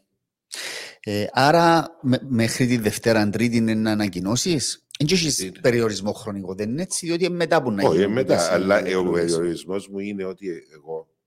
Να πάρεις τη θέση και για τον ποιος πρέπει να είναι πρόεδρος. Όχι. Διότι η δική μου η απόφαση δεν εξαρτάται από το ποιος θα είναι πρόεδρος. Μάλιστα. Θεωρώ ότι έχουμε δύο πολύ αξιόλογους υποψήφιους που εκφράζουν την ανάγκη, αν θέλεις, της ανανέωσης, την ανάγκη που έχουμε αυτή τη στιγμή να ανασυγκροτηθούμε, έτσι να το πω νέο ξεκίνημα χωρίς το παρελθόν μας, αλλά να επανεκκινήσουμε, αν θέλεις. Ναι. Ενοχλεί με λίγο τούτο που κάνουν και οι δυο, για να μην ειλικρινείς, με τα lifestyle όλη μέρα, τα δημοσιεύματα, γραβάτες. Και να ακούμε πολιτικό λόγο. Ενοχλούμε, αλλά ξέρω ότι και οι δύο είναι αξιολογότατοι. Είναι, αλλά δεν ενοχλεί με ότι μπήκα σε ακούμε. τούτον το λούκι. Και γι' αυτό σου το λέω. Ναι. Επειδή μου είπες αν έχω. Με ενοχλεί και από τους δύο εξίσου. Όχι ο χαρταετός, όχι η γυναίκα του ενός, όχι ο άντρας του άλλου, όχι η καπαρτίνα της μιας, όχι οι γραβάτες του άλλου. Είναι ωραία πράγματα. Εν την καρέκλα του Γλαύκου Κληρίδη που μιλούμε ότι να κάτσει πάνω. Και αν και το ανέφερες, η μάχη των γιγάντων το 3. Αναστασιάδη, είχε πολιτικά επιχειρήματα, είχε περιεχόμενο η σύγκρουση εντός εισαγωγής. Είχε διάλογο, θυμούμε στον Λάζαρο τον Μαύρο τότε που ευκαιρνα. Μα ευκαιρνα και εγώ κάτι Παναγία. Ήταν δηλαδή διασταύρωση. Με ευγένεια και ευπρέπεια. Ναι, με ευγένεια και ευπρέπεια. Και ακόμα και του Μαρκίδη Αναστασιάδη, εγώ ακόμα θυμούμε debate στον Λάζαρο τον Μαύρο στο ράδιο πρώτο και οι δυο μαζί πρωινό. Με ευπρέπεια, με επιχειρήματα κλπ. Δεν το βλέπουμε τώρα. Δηλαδή, τούτη οι δύο δεν υπάρχει. Η ενότητα, και θα το μάθουμε όλοι, η ενότητα δεν είναι θεωρητικό πράγμα. Για να είμαστε εμείς οι δυο μαζί ενωμένοι, θέλουμε και οι δυο το ίδιο κάτι. Εν τούτον που δημιουργεί την ενότητα. Στο συναγερμό η ενότητα δεν μπορεί να είναι άλλη από το νήμα που ξεκινά από το 1976 και πάει μπροστά. Μάλιστα. Τώρα, κρατώ ότι θα σκεφτείς και βλέπω τι είναι ότι να βάλεις. Έτσι καταλάβω, μπορεί να κάνω λάθος. Αλλά προβληματίζεσαι, εν πάση περιπτώσει. Σαφώς προβληματίζω. Ναι. Ο Ανδρέας ο Σεραφείμ εδώ λέει πάντως τόσο εμπεριστατωμένα δεν τα άκουσα από κανένα άλλο στέλεχος του DC. Μιχάλη, ξανασκέψου το. Σκέφτεται το, Ανδρέα μου. Διεκδίκησε μια θέση κλπ. Λοιπόν, εγώ δεν είχα ποτέ, Χριστόφορε, πολιτικούς πατεράδες ή θα πω τη λέξη γιατί είναι ακουστεί μέντορες, πατρονές. Όχι, μέντορες είχα. Ναι. Μέντορα. Ναι. Κασουλιδής. Ναι. Και δεν το λέω με την έννοια που το λένε όλοι τώρα, ξέρω, να σκεφτούμε να μην το λέω, αλλά είναι δίκαιο. Εγώ χρωστώ πολλά στον Κασουλίδη και είναι... Όλοι ξέρουν, Χριστόφορε, και εν τούτον καμιά φορά είναι και άδικο. Ξέρεις πόσες φορές είτε στο συναγερμό, είτε στο προεδρικό, είτε πιο παλιά. Ήμουν ο μοναδικός άνθρωπος που σήκωνε το χέρι του να πει λάθος τούτον που πάμε να κάνουμε. Ναι, είπες το στη συνέντευξη σου. Πόσες πολλές φορές, αν κάτι εκτιμώ στον Κασουλίδη, είχε το που το είχε και ο Κληρίδης. Ήθελε να του πεις γιατί είναι λάθος. Ναι. Ήθελε να σε τσαρτσάρει. Όταν καθόμασταν ηθικιό με τον Κασουλίδη και πιστεύκαμε το ίδιο. Τότε στις εκλογές του 8, ας πούμε. Μπορούν να κάνω εγώ τον δικηγόρο, ελάρουν τούτο, για να μην νιώθει ότι είναι αλήθεια που τσακωνούμαστε. Αλλά ελάρουν, εντάξει ρε κουμπάρε, συμφωνούμε, αλλά πες ότι, και ξεκίνα μια συζήτηση, πες ότι, γιατρέ που του λέει, ξέρεις, διότι έχεις το πρόβλημα που να το πεις, γιατρέ είναι εύκολη λύση. Λοιπόν, πες γιατρέ μου ότι έτσι, τι θα ελάλες. Και έκανα τον challenge για να κάνουμε challenge. Για να αντιπαρατεθούμε, για να ξέρουμε, για να είμαστε σίγουροι ότι είμαστε σωστοί. Ναι. Τα κόμματα φθήνουν, Χριστόφορε, επειδή σου είπα για τις προσωπικότητες. Όταν γεμίζουν με τους μαλιστάκηδες, με τους οσφιοκάμπτες, με τούτους που θέλουν να γλύφουν την ηγεσία. Μάλιστα. Να γλύφουν την ηγεσία για να πάνε παρακάτω. Ο κόσμος μπορεί να μην ξέρει ότι είναι τούτον ακριβώς το πρόβλημα, αλλά νιώθει ότι υπάρχει πρόβλημα σε αυτή την περίπτωση. Και αυτό είναι το πρόβλημα όλων των κομμάτων σήμερα. Αλλά στο συναγερμό είναι πιο μεγάλο το πρόβλημα, διότι είναι πιο μεγάλη η κριτική στο συναγερμό. Να σου αντιστρέψω μια ερώτηση και πάντα την όποτε θέλεις για τώρα. Γιατί το μόνο κόμμα με το οποίο ασχολούμαστε όλη μέρα είναι ο συναγερμός? Γιατί ούτε κυβερνά σήμερα. Έχασε εκλογές. Γιατί ασχολούμαι, να σου πω γιατί. Διότι παράγει ο συναγερμός. Μπορεί και παράγει, δεν είναι αδιάφορο. Γι' αυτό πολύ ασχολείστε μαζί μας. Και εδώ ξασιώ, δεν ζούμε σας υλικών. Έχω απόψη, αλλά είναι της ώρας, επειδή πρέπει να κλείσουμε, έχει σχεδόν 2,5 ώρες που μιλούμε. Στη συνέντευξη σου στο Θραλίτη, διέγραψες και όλα στα χαρακτηριστικά που πρέπει να έχει, τις ιδιότητες μάλλον που πρέπει να έχει ο επόμενος πρόεδρος, που είναι πολλά ενδιαφέρον τα 4 κριτήρια που έβαλες. Εσύ στο μυαλό το δικό σου, χωρίς να μας πεις ποιον, κατέληξες ποιον είναι να ψηφίσεις? Ναι. Κατέληξες. Άρα θεωρείς ότι κάποιος που τα δύο παιδιά... Ναι, αλλά δεν θεωρώ ότι είναι πληρεί τα κριτήρια. Διαμετρικές οι διαφορές. Ναι. Είναι μεγάλες οι διάφορες. Αναστασιάδης Κασουλίδης, για να πάμε πίσω στην προηγούμενη μεγάλη νησοκομματική. Τη μοναδική ουσιαστικά μεγάλη. Είχε και μάτση, Αναστασιάδης Σιλούρης, αλλά ήταν εύκολη η εκλογή να μετρήσει εκείνη για τον Νίκο Αναστασιάδη. Ήταν 72-28 νομίζω. Το λοιπόν, σε μια περίοδο που ήταν διαφορετική. Τότε είχες εντάξει, όλοι ξέραμε ότι και οι δύο γεμώνουν την καρέκλα. Ναι. Δηλαδή, ακόμα ήξερες, είχες την ασφάλεια ότι και ο άλλος να βγει, δεν ότι έγκαμνε για πρόεδρος. Κάνουν και δυο ρε. Ναι. Τι ήταν η διαφορά τότε? Ήταν ο ένας πιο... Aggressive. Όχι. Τότε, ας το μετά, διότι πρέπει να θυμάσαι, πρέπει να βάλεις τον εαυτό σου στις συνθήκες του τότε. Ναι. Ο Αναστασιάδης θεωρείται και λογικά πιο ικανός κομματάρχης. Ναι. Αφού ελαλούσαν, είναι καλύτερος κομματάρχης τότε. Ο Κασουλίδης θεωρείται και λογικά πιο statesman. Πιο ευρύς που μπορεί να διευρύνει τον συναγερμό και μπορεί να διεκδικήσει την προεδρία. Ναι. Τότε ο Αναστασιάδης θεωρείται ότι δεν θα μπορούσε να διεκδικήσει την προεδρία. Αυτή ήταν η κυρία αντίληψη, ότι δεν θα μπορούσε. Ναι. Το λοιπόν, ήταν μάχη ύφους εξουσίας μέσα στον συναγερμό. Ναι. Αλλά δεν ένιωθε κανένας ανασφάλεια. Τώρα νιώθουμε ανασφάλεια. Όχι. Τώρα δεν είναι θέμα ανασφάλειας. Εκ των πραγμάτων όμως έχεις μια μεγάλη ανανέωση. Ναι. Η ανανέωση και δεν είναι... Εγώ πιστεύω στην ανανέωση. Και σωστό είναι για το συναγερμό που θα έχει ένας 40 πρόεδρος σήμερα.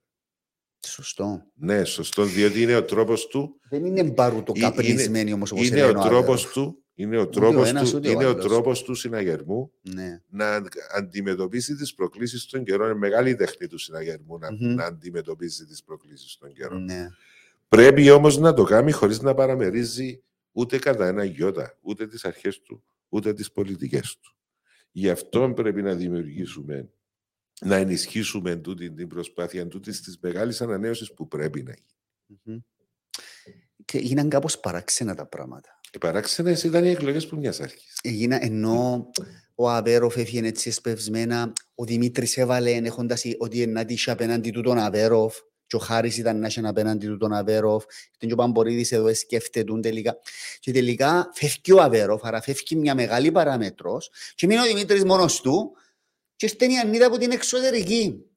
Που είναι πολλά παράξενη και παράδοξη κατάσταση. Εντάξει, αλλά τώρα... Δηλαδή, να σου πω κάτι, εγώ δεν ξέρω, δεν το πήλησα με τον Δημήτρη, αλλά νομίζω ότι αν ήταν από την αρχή ήταν να βάλει με την Ανίτα και ο Αβέροφ ήταν να είναι εκτός εξίσωσης, μπορεί να μην έβαλε. Ήταν άλλο το σκηνικό, θέλω να σου πω. Δεν είναι έτσι. This is politics. Ναι. Και είναι μαγεία. Ναι. Δεν σχολιάζω αν έγινε σωστά κάτι λάθος. Όχι, ούτε εγώ σχολιάζω. Μια στιγμή ο Κώστας Καραμανλής, ο υπουργός που παραιτήθηκε χθες, θεωρείται ως προψές. Διάδοχη κατάσταση. Ο πιο πετυχημένος υπουργός της κυβέρνησης. Και είχε να επιδείξει έναν έργο. Τα έργα που γίνονται στην Ελλάδα τώρα. Ήταν και ο Κωστής ο Χατζηδάκης, πολύ τρομερός υπουργός υποδομών. Λοιπόν, τα έργα που γίνονται και δημοπρατούνται και είναι έτοιμα να ξεκινήσουν είναι ένας προηγουμένος στην Ελλάδα αυτή τη στιγμή. Θα σου πω, τώρα με την Ανίτα επέχτηκε τούτον που λένε ότι εσύ είναι εννοημένοι με τον Αβέροφ και τον πρόεδρο και κατέβηκε ή εν υπάρχει έτσι. Έχει σημασία κανέναν κουτσομπολιόν αυτή. Κουτσομπολιόν το πράγμα. Όχι, δεν ξέρω. Δεν ξέρεις. Δεν έχει σημασία όμως κανένα. Σημασία έχει. Μιλούν για ένα γεύμα στα 5 πηγάδια που έγινε. Ποια 5 πηγάδια? Ένα εστιατόριο. Μα από εκεί έτρωγε ο Μακαρίτης ο Κούρος. Ναι. Έτρωαμε το. Πιέναμε μια φορά. Όχι, δεν είναι. Το θέμα μου είναι. Να σου πω, εσύ καλά ρωτάς. Και σωστά έχεις προτεραιότητα να ρωτήσεις και σωστά έχεις προτεραιότητα να μάθεις. Η δική μου η προτεραιότητα είναι να βγει ο συναγερμός πιο δυνατός και να με γίνει Πασόκ που είπες πριν. Δεν πρόκειται να ακούσεις κάτι από μένα που δεν πιστεύω ότι η αλήθεια βοηθά την παράταξη. Η αλήθεια το ότι έκαναμε λάθος βοηθά την παράταξη. Η αλήθεια το ότι ας πούμε έκαναμε το συνέδριο τον Ιούνιο, ευκάλαμε το μανιφέστο. Αν το αφήκουμε για μέρος ακόμα 20 χρόνια για να κάνουμε το επόμενο, είναι να σβήσει. Δηλαδή, μια από τις δουλειές που πρέπει να κάνουμε τώρα, δεν και τελειώσαν επειδή ευκάλεσε ένα πράγμα μια ημέρα όσοι το θκευάσαν ή όσοι συζητήσαμε. Τούτο πράγμα πρέπει να συνεχίσει διεργασία. Ναι. Κάνουμε ακαδημίες, για παράδειγμα, το Ινστιτούτο 2 φορές το χρόνο. Ναι. Και συζητούμε τούτα τα πράγματα. Η Μιτσί μπορεί να είναι 6-7 χρόνια μες στην πρωτοπορία, μες στην Εδυσσή. Μπορεί να είναι και πιο μεγάλη πολλές φορές. Ναι. Φέρνουμε και ξένους και συζητούμε. Και γενικά είναι πολλά έτσι και συζήτηση και κάνουμε υποβολή. Ναι. Πώς γίνεται στα Περβόγια του. Όχι όπως τσι. Όχι. Πού το ξέρεις, αφού πήγες καμιά φορά. Έλα, έτσι έχω πρόβλημα. Έλα. Αφήνουμε να πάω. Εσύ έλα. Εγώ και πήγα ούτε. Συνήθως είναι και Σαββατοκύριακο. Έλα σε πάρω μαζί μου και να δεις τι γίνεται. Και λαλούμε στα παιδιά, μα δεν ξανασυζητήσαμε πολιτικά. Ναι. Δεν μπορεί να συνεχίσει. Η πολιτική είναι, εντάξει, σήμερα είναι τα κοινωνικά δίκτυα, είναι τα Instagram, είναι η εικόνα, είναι η οικογένεια, είναι τα μωρά, είναι όλα τούτα. Είναι, ναι. Φτάνεις ως τσαμέ. Την ώρα που έφτασες τσαμέ, η δουλειά σου είναι τούτα. Ναι. Ας πούμε τώρα ο Νίκος ο Χριστοδουλίδης να πάει αύριο να δει τον Κουτέρες. Ναι. Έτσι την ώρα δεν έχει σημασία πόσα likes έχεις στο Instagram. Ναι. Κανένα. Ο Μάκης ο Κεραυνός να πάει στο Eurogroup. Ναι. Το πρώτο του Eurogroup, ας πούμε, του νέου Υπουργού Οικονομικών, είναι απόλυτα κρίσιμο για το πώς θα τον αντιμετωπίζουν. Όλη του τη θητεία. Ναι. Έτσι έχει σημασία αν είναι εντύπωση να έχεις εσύ και εγώ. Καμία. Ναι. Δηλαδή, τούτα μπορεί να σε παίρνουν εκεί. Ναι. Αλλά για με έρχεται η ώρα της αλήθειας.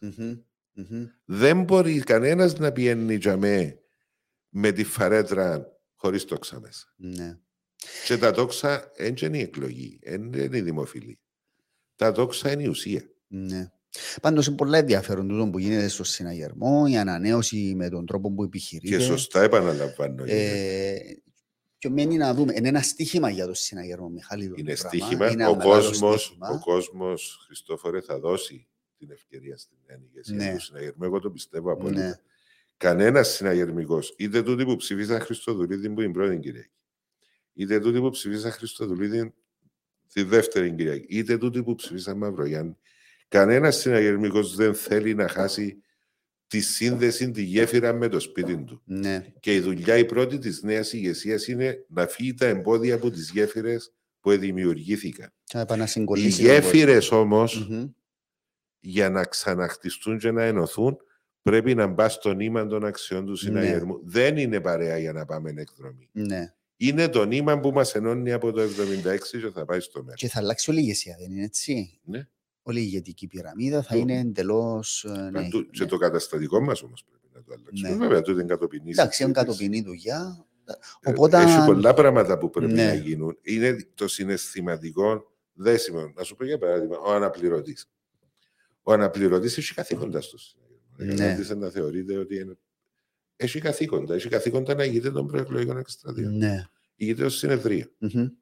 Ηγείται σε τούτη την περίπτωση να έχει και πιο αυξημένα λογικά. Ναι. Πρέπει να κάνει ο καθένας μας τη δουλειά του με τρόπο που να μεγαλώνει την παράταξη. Ναι. Ο συναγερμός είναι ο μόνος που χρησιμοποιεί τη λέξη παράταξη, όχι τη λέξη κόμμα. Ναι. Διότι έχει συναγερμικούς που μπορεί σε κάποιες εκλογές να μην ψηφίσουν συναγερμό. Η παράταξη είναι παράταξη. Ναι. Έχει διαφορά. Έχει διαφορά για μας, ναι. Η παράταξη είναι παράταξη. Όταν λέω η καρέκλα του Γλαύκου Κληρίδη, είναι η καρέκλα του ηγέτη της παράταξης. Ναι. Και πρέπει να εκπροσωπεί τις αρχές, τις αξίες και τη φιλοσοφία της παράταξης. Και δεν μπορεί να αφήσουμε εμείς. Η γενιά τώρα, διότι είναι η πρώτη γενιά που δεν έχει σχέση με το 1976. Ναι. Είναι η πρώτη γενιά που δεν έχει σχέση με το 1976. Δεν μπορεί να αφήσει το συναγερμό να αλωτριωθεί από τη φιλοσοφία και τις αρχές στις οποίες μεγαλούργησε όλα αυτά τα χρόνια, προσαρμόζοντας τις εννοείδες στην κάθε εποχή. Ναι. Λοιπόν, φίλε, κοντεύουμε τις 3 ώρες, είναι ρεκόρ podcast, νομίζω ότι την άλλη φορά έκαναμε το συμβολή. Έτσι ήταν και από Skype την άλλη. Ήταν από Skype, ναι. Ήταν μέσα στο COVID. Είναι εξαιρετικά απολαυστικές οι συζητήσεις μαζί σου. Φαίνεται και από τον κόσμο και από τα σχόλια, τα οποία δεν έχουμε χρόνο να τα δούμε, αλλά μπορείς να πάει μετά στο Facebook να τα δεις. Και τις ερωτήσεις, κάποια απαντηθήκαν. Έχει αρκετά που λένε ότι πρέπει να είσαι υποψήφιος. θέλουμε να δούμε τον Μιχάλη στην ηγεσία. Ο Ανδρέας ο Φράγκου είναι από τα λίγα στελέχη που έχουν αυθεντικό πολιτικό λόγο και μπορεί να συμβάλλει αποφασιστικά στην αλλαγή της πολιτικής κουλτούρας. Τι θέλεις να πω? Σχόλιο. Ευχαριστώ πολλά τον Ανδρέα για την εμπιστοσύνη του. Θεωρείται με έτσι εγώ είμαι και ανθρωπιάρης. Ναι. Πώς λαμβάνει υπόψη η ηγεσία του DC τον κόσμο από τη στιγμή που ο Αβέροφ με τον Αναστασιάδη ετοίμασαν τη δήλωση του πολιτικού γραφείου πριν τη συνεδρία? Μιλάει για τη δήλωση που έγινε. Ωραία, αλλά είχε και μια μεγάλη συζήτηση εκείνη την ημέρα κατά πόσο θα έπρεπε να αναγνωστεί η δήλωση πριν τη συνεδρία, ναι, ή στο τέλος. Και αποφάσισε το πολιτικό γραφείο ότι δεν θα μας αναγνώσετε τη συμφωνία που έκανατε, γιατί θέλουμε να συζητήσουμε πριν να την πείτε. Μάλιστα. Άρα δεν είναι κακό να έρθουν και οι ηγέτες του συναγερμού με μια κοινή πρόταση. Με φτάνουμε στο άλλον άκρο. Και ούτε είναι κακό αν έρθει ο ηγέτης του συναγερμού μια άποψη να αποφασίσει το πολιτικό γραφείο άλλη. Αγαπητέ Μιχάλη, προσπαθώ συχνά να διαφοροποιήσω τα καλά από τα ξερά στελέχη του DC. Στο τέλος δεν μπορώ όμως όλοι σας μείνατε σιωπηλοί μπροστά στη διαφθορά και τα δύο κράτη του Αναστασιάδη. Θέλεις να έχεις σχόλιο? Δεν έχω σχόλιο επί του συγκεκριμένου, αλλά έχω σχόλιο γενικών. Δεν υπάρχει άνθρωπος που ήταν είτε στην κυβέρνηση είτε στο συναγερμό και να μην ξέρει ότι ο Μιχάλης εκείνο που είχε να πει το έλεγε. Το τι έχει να πει εξαρτάται και πού το λέει. Ναι. Αν για να μου επιχειροκροτεί ο κόσμος, ήταν να φτιάχνω και εγώ να τσιριλώ από τον Μιναρέ. Ναι, έχει και τούτο σωστό. Αν για να φέρω αποτέλεσμα για τον τόπο μου και αποτέλεσμα για την παράταξη μου, να πάω να το πω τσαμέ που να αποφασιστεί το τι είναι να γίνει. Ναι. Και το έκανα πολλές φορές με πολύ μεγάλο κόστος. Ναι. Με πολύ μεγάλο προσωπικό κόστος. Ναι. Οπότε αν δεν δέχομαι, πείτε ότι διαφωνείτε μαζί μου. Ναι. Εννοείται ότι μπορείτε να διαφωνείτε μαζί μου. Πείτε ότι, ξέρω εγώ, έχεις αΐπια. Εννοείται ότι έχω αΐπια. Μην μου λες ότι δεν έχω το θάρρος της γνώμης. Που το επλήρωσα και είμαι περήφανος που το επλήρωσα. Ναι. Πώς το επλήρωσες? Έναν της ώρας. Πότε να μου πεις την ιστορία? Σε άλλο podcast? Τα έχω λόγους να με ξανακαλέσεις. Δεν άρεσε μου. Προφανές. Ο Ανδρέας μας θυμίζει, ο Ανδρέας ο Σεραφείμ, ότι τότε είναι το 1976 στην Αραδί που έγινε. Και ήταν ο Αντώνης Φανιέρος, λέει. Ήξερα το τούτο. Ο Καρπής που επιδαχτεί. Κύριε Λέσον, είχα ξεχάσει. Ο Αντώνης Φανιέρος που οργάνωσε. Είχε άδεια νοπλοφορίας, λέει, από τον Μακάριον και την επόμενη μέρα ο Αρχιεπίσκοπος. Και ήταν στοχευμένοι. Ήταν στοχευμένοι. Και ήταν από μέρες οι πληροφορίες. Επειδή ο παπάς του Ισίδωρου του Μακρύδη, ο Μακαρίτης, ο Νίκος ο Μακρύδης, 2 μέρες πριν και ενημέρωσε ότι θα γίνει τέτοια ιστορία κατά του Κληρίδη στην Αραδίππου. Ναι. Και ανοίξαν οι αστυνομικοί των δρόμων και πήγαν και παίξαν τον Κληρίδη σαν εμίλα. Μα σοβαρά? Δεν ήξερα την ιστορία, εγώ διέφυγε. Ο Χάρης ο Παναγιώτου. Και πετάχτην ο Καρπής ο Μακαρίτης, και sorry που καμιά φορά παθαίνω το με τα ονόματα. Πετάχτην ο Καρπής ο Μακαρίτης και εδώ και πας στον Κληρίδη και πέσα χαμέ και κλείδωσε. Ο Χάρης ο Παναγιώτου ρωτά τι ενέργειες πρέπει να κάνει άμεσα ο νέος πρόεδρος του DC για να ενώσει τον κόσμο. Έχεις, ας πούμε, bullet point και 3 πράγματα που πρέπει να δώσει ξεκάθαρο πολιτικό στίγμα για την παράταξη. Δεν είναι διαχειριστικό. Είναι και διαχειριστικό και καταστατικό και πρέπει να τα διορθώσουμε όλα. Οι συναγερμικοί ενώνονται κάτω από κοινούς στόχους. Και δεν μπορεί να είναι για τον συναγερμό κοινός στόχος η νομή της εξουσίας. Ναι. Ο κοινός στόχος είναι κάποιος μεγάλος εθνικός πολιτικός στόχος. Γιατί ο Μιχάλης, ενώ είναι ένας από τους ελάχιστους μέσα στο κόμμα που μπορεί να εκφράσει πολιτικό λόγο, δεν καταφέρνει να εκλεγεί βουλευτής? Μπορούσα να ρωτήσω τον άνθρωπο που ρωτά. Να σου πω όμως... Προφανώς εννοά γιατί δεν το εκτιμά ο κόσμος του το πράγμα και εν το κασάρις, ας το πούμε, στις εκλογές. Ναι, υπάρχουν 2 λόγοι.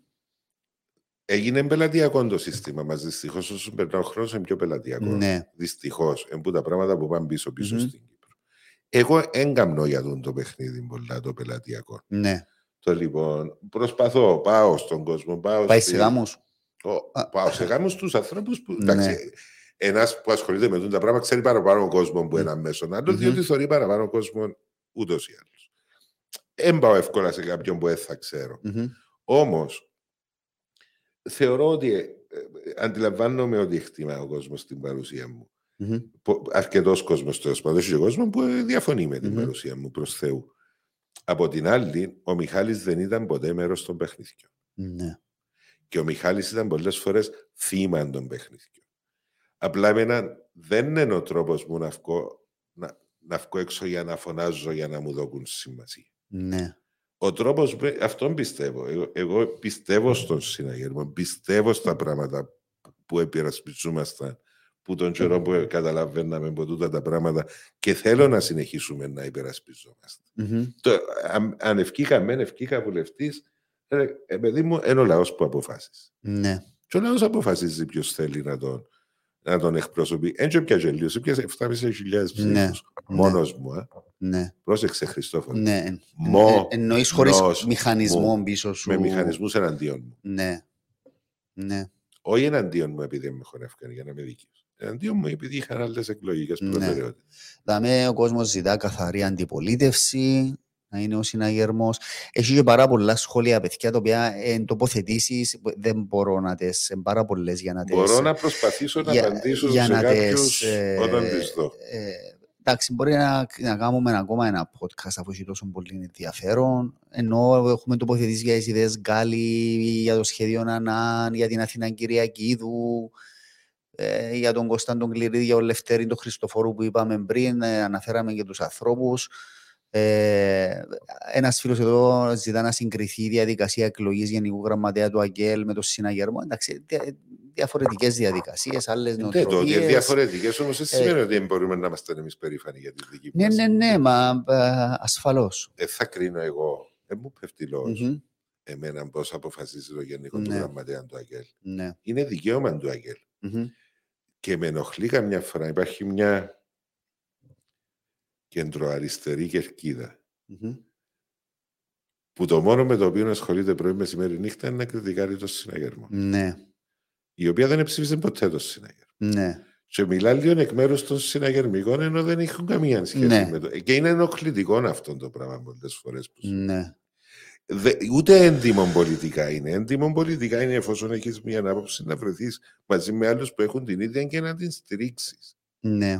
Αντί να κάνεις τα δυο γερούθια του Μαπετσό απέναντι στο συναγερμό. Στη συνέντευξη σου εδώ, έτσι κλείνοντας, είπες ότι για το θέμα των βουλευτικών εκλογών δείτε τις τελευταίες βουλευτικές όπου η αγωνία για την εκλογή συγκεκριμένου υποψηφίου οδήγησε τόσο τον κομματικό μηχανισμό όσο και το προεδρικό να εργαστούν εναντίον μου, θεωρώντας με μεγάλη εκλογική απειλή και παρά τα αυτά έλεγα 7.500 ψήφους. Για ποιον υποψήφιο δουλέψατε, δηλαδή, ποιος ήταν? Τέλειωσε. Είπα το. Τέλειωσε. Ναι. Απλά θυμούμαι ποιος ήταν ο... Πρέπει να δω ποιοι ήταν οι υποψήφοι την επόμενη φορά. Να δω ποιοι ήταν οι υποψήφοι στη Λευκοσία. Και να δω. Για ο Νόρι που λες. Θα σου πω, με μου κάνεις την κολογηθιά.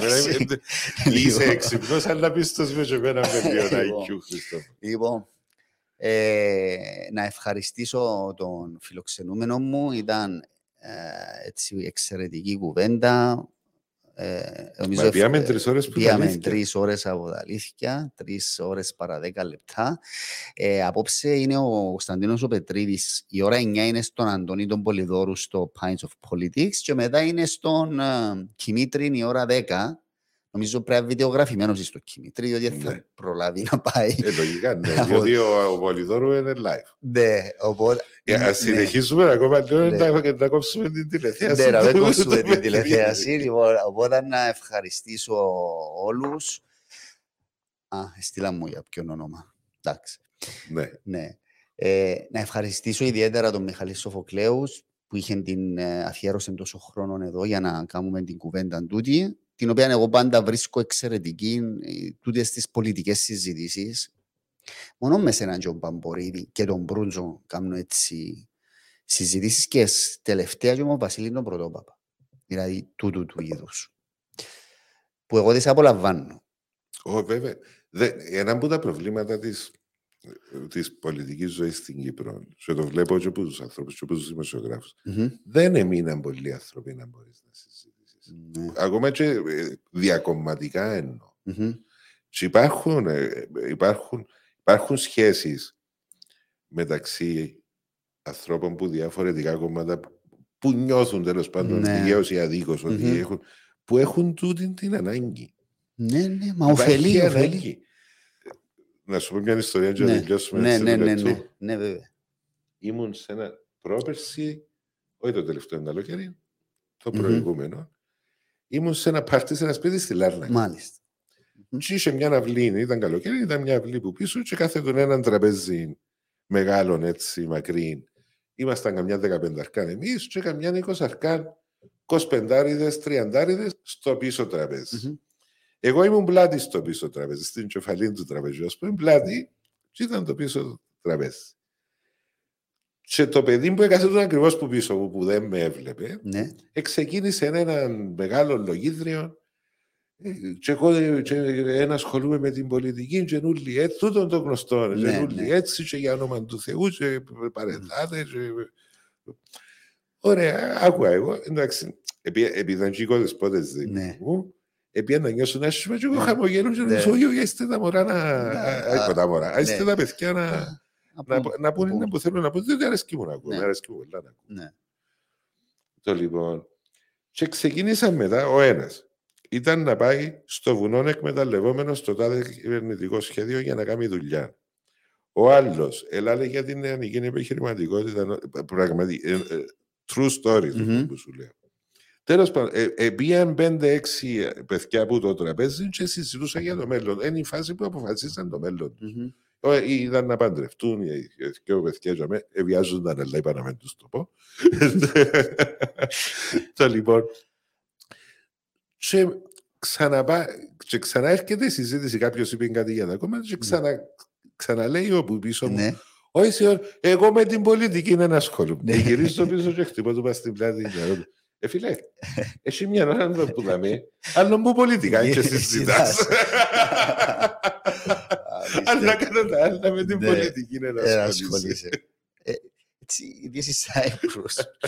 Λοιπόν, να ευχηθώ καλό Σαββατοκυριακό. Μέχρι Δευτέρα θα μάθουμε να θα διεκδικήσει ο Μιχάλης στην θέση του αναπληρωτή Προέδρου. Την άλλη εβδομάδα είναι εβδομάδα Αγγέλ. Θα είναι και ο Γενικός Γραμματέας εδώ. Την άλλη εβδομάδα έχει εκλογές στο Συνταγικό την Κυριακή. Λοιπόν, μου υποσχέθηκε ο Δημήτρης ότι την Τρίτη. Πότε είναι οι εκλογές? Κυριακή. Στις 9. 11, ναι. Προσκάλεσα και τους δύο. Αρνηθήκαν καταρχάς. Ο Δημήτρης μπορεί να αλλάξει γνώμη, δεν ξέρω. Αλλά ήταν καλά να είχαμε έτσι μια κουβέντα. Έθελουν σε αυτή τη φάση, νομίζω τρέχουν τα στελέχη, δεν ξέρω τι κάνουν. Εντάξει, όλα χρειάζονται. Ναι, όλα χρειάζονται, οπότε σίγουρα ο καθένας κρίνει και αποφασίζει. Θα είναι ο Γενικός Γραμματέας εδώ του ΑΚΕΡ, ο Βασίλης ο Πρωτόπαπας. Ξέρεις τι έπαθα με τον Στέφαν? Τι έπαθες? Έγινε Γενικός Γραμματέας του ΑΚΕΡ και δεν μπορώ να συζητήσω μαζί του πιο. Α, ναι, είστε στο ίδιο. Αφού ήταν το ζευκάρι. Ναι. Γι' αυτό μου πρέπει να βάλει και εσύ πρόεδρος. Για να μπορώ να συζητήσω με τον Στέφανο. Εγώ ευχαριστώ ξανά. Καλό βράδυ σε όλους και καλό Σαββατοκύριακο. Εγώ ευχαριστώ, Χριστόφορε. Καλό βράδυ σε όλους. Γεια χαρά, γεια.